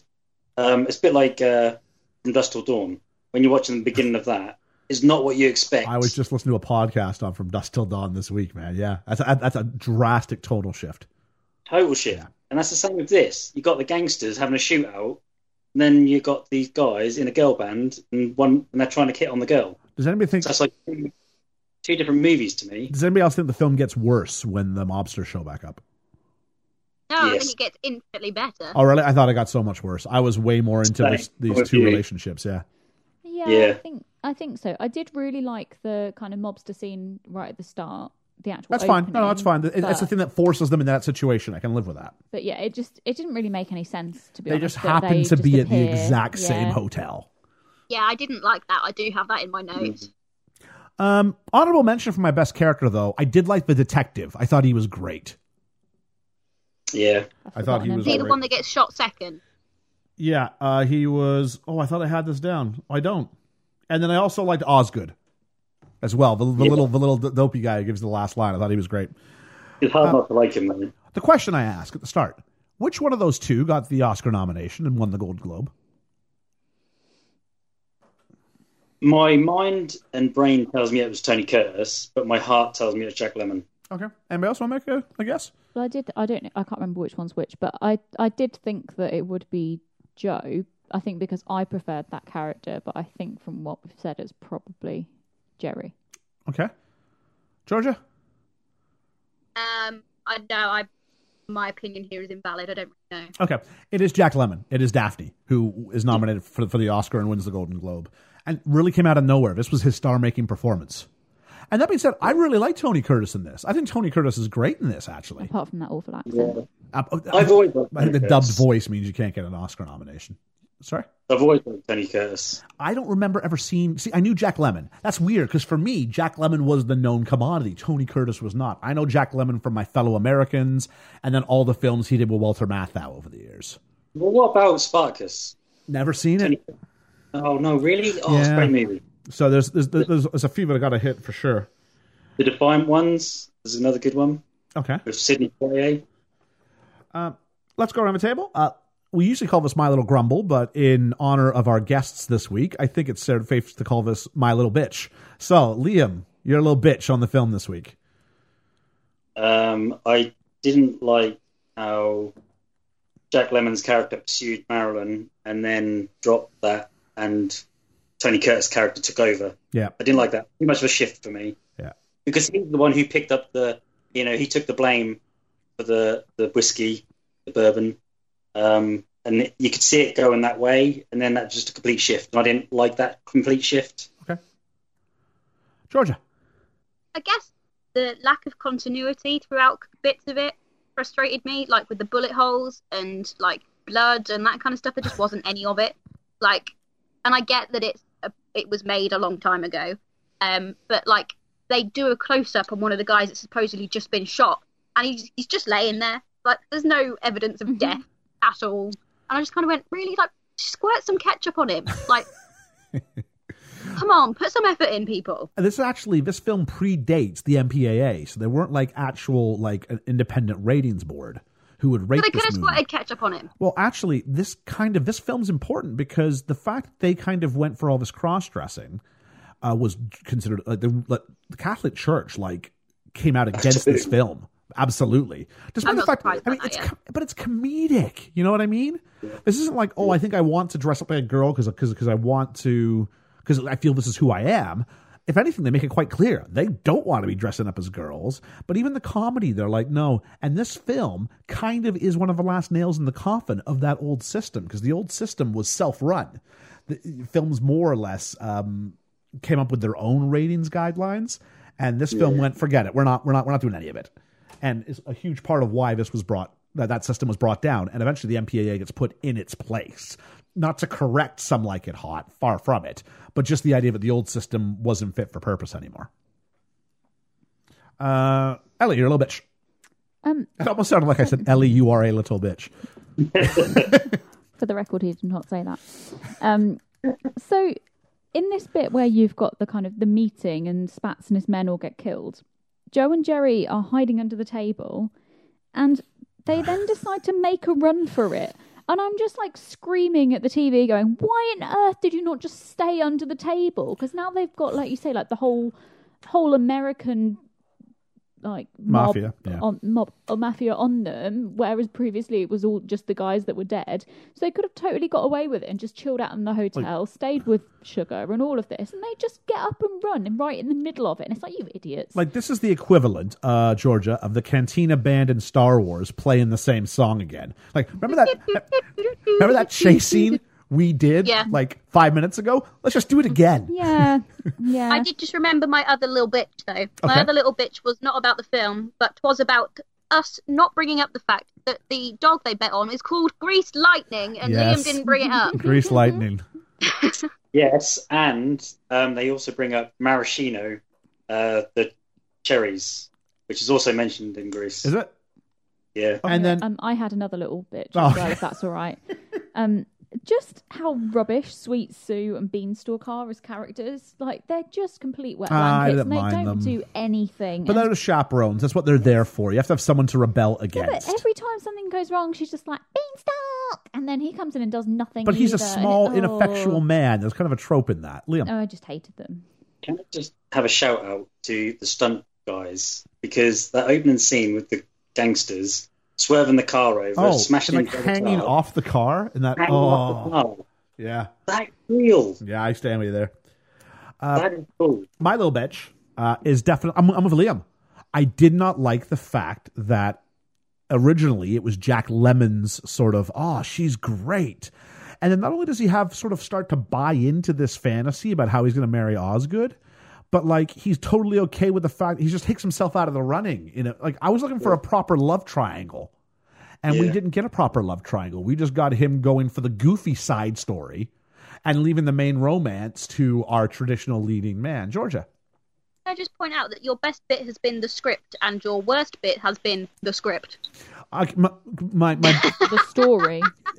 Yeah, I'm gonna go with that. So we spoke when we did Mary Poppins on the other podcast. Not Mary Poppins. We spoke when we did Star Wars. Is it possible to have a great story and a bad script? I think this is an example of a great script and a bad, not bad, but not nearly as good story. Okay, yeah, no, I'll let you have that. It was just it's confusing my brain that you'd. It's definitely a good challenge. Actually, I have no problem with that. We've got really quickly the age game. We'll do the age game. I might know one of them, but that's about it. Yeah, so I think probably we've got quite a lot of context already for Marilyn Monroe. So really quickly, let's go Georgia, Liam, me, and we'll just sort of rapid fire through them. So yeah, Marilyn Monroe. Georgia? I don't know how old she was when she died, so I haven't got a clue. That's fine. I think that's why we're starting with you. 33? Liam? Yeah, 33. I'm going to go 31. She's 33, yeah. Oh, wow, okay. At the time of release, anyway. Okay. Joe, Tony Curtis, the more serious one, the one who drives the boat backwards. 37. Liam? 32. 35. 34. Oh. So, yeah, Liam's closest. Jerry? Jack Lemmon. Daphne. 34. 37. 32. He's 34. Georgia got it. Oh, so they're wow. the same. They're the same age and very close age. Oh, to I would have Marilyn. had slightly older and younger. Okay. No. And what about Osgood? Osgood, the old millionaire. I don't think he's actually that old. Played I'm by going to Joe go E. King. 57. 56. 62. So this is interesting because in the script it says that all the millionaires on where they are over 70, doesn't it? He's 68 actually. Oh, wow. So he's quite a lot older than you all thought, but still younger than the script suggests. That part of Osgood was later played on a stage version by Tony Curtis. He came back and he played that part. And before we leave it, 2020, they were supposed to be opening a new Some Like It Hot show on Broadway. Oh, and cool. that might have been interesting to see how that might have done. I think it's the kind of story that actually does very well on stage. The bit where the audience is in the know and you got lots of quick changes and all that stuff. I think that could be really, really good. So now it's just Actually, I think that would be more impressive. It might be, yeah. See it live, yeah. And you could do the nighttime versus daytime with lights as opposed to with camera trickery. Time for our ratings. Liam, out of 10, what do you give Some Like It Hot? 7. Okay. Georgia. See, I've been really trying really, really hard to put it just as a product of its time. So as a product of its time, I'm going to give it like a good 7.5. Like I should imagine it's probably quite good when it comes out. Okay. But for me, watching it today, 3 didn't interest me. So I don't know which one of those am I supposed to be taking. The 3? I don't know. I don't know. I don't think you can sort of come up with a fictitious idea of what product of its time meant. So if you didn't like it, that's fine. You can give it a 3. 3 then. Okay, yeah. cool. So with that logic, then, I mean, I was going to say 7.5 for sort of like a product of its time as well. I would maybe lower that to like a 6.5 for now. Like I did enjoy the film, and I'd happily watch it again. But it's definitely not in the same kind of league as the other films that we've been watching. I'm gonna give it an 8. I really liked it. Oh, wow. I thought it was good. I thought it was charming. That's the word I would use for this. It had charm. And my issues with Marilyn can easily be taken away by the positives that she brings to the role as well. I really enjoyed the camaraderie between the two male characters. I always felt their friendship was real, which is important. Yeah. Actually, within moments, I got their friendship was real. And I think that's something with everything else that might have been overlooked at times. But yeah. Did you also notice in the film, there's a bit where Tony Curtis grabs hold of Jack Lemmon's hand and he pulls him by the hand? Yes. Like they're holding hands? I noticed that. Yeah. Interestingly enough, I wonder if there's something in this, because when the first time he was supposed to appear on set in drag, by him I mean Tony Curtis, Jack Lemmon had to get him from the dressing room and drag him by the hand out of the dressing room and onto the set. So cool. I wonder if there's anything in that. So Maybe. that's Some Like It Hot. We definitely want to give a big thank you to our friends from Little Bitch Pod for coming and hanging out with us a little bit today and sharing their thoughts and recommending a film that I think, at the very least, can now say we've seen it. Georgia, I think that might be something you can say. I've seen some Marilyn Monroe. I have seen it. Yep. I enjoyed it. I liked it. I would not be. I'd be very interested in seeing 7 Year Itch at this point. I'd be up for seeing that and seeing what would that have been like. So that just leaves us with what we're doing next week. Next film ever. So I'm very excited to announce this one because just a couple of weeks ago we had the 20-year anniversary of a film that won Best Picture at the Oscars. Gladiator. We are doing Gladiator next. So we are going to go all the way from Some Like It Hot in 1929 Chicago. We're going way back in time. We are going to the fall of Rome or the glory days of Rome, something anyway, with lots of... We're going for... Georgia, you wanted to see blood? We're going to have some blood, I think, in Gladiator. I get the feeling I will like this more than Okay. I like. And this is the film that put Joaquin Phoenix on the map. Joaquin Phoenix is very young in this. So Yeah. just Oh original, yeah, I'm really looking forward to seeing original him in something thoughts. else. So you're looking forward to it. Georgia, you're looking forward to it? Yeah. Liam, I've seen it before. I'm assuming you have as well. Several times. Love it. I've seen it. I might have seen it like twice. I've seen it twice. Really looking forward to seeing it again. It's been a long time for me since it's been probably about a decade. So I'm looking forward to seeing it definitely again. Richard Harris is amazing in that movie. Yeah. Yes, he is. Yeah. Yes, And there's Oliver some Reed. there's some That's his love movie. there's some great stories from this film as well. Oh, So lots that we can get into with our definitive deep dive on that. So please join us next time when we talk about Gladiator. So for Best Film Ever, I've been Ian. And I've been Liam. I've been Ellie. And I've been Georgia. And if we didn't do a good enough job for you in this podcast, we'd just like to remind you that nobody's perfect. We'll see you next time.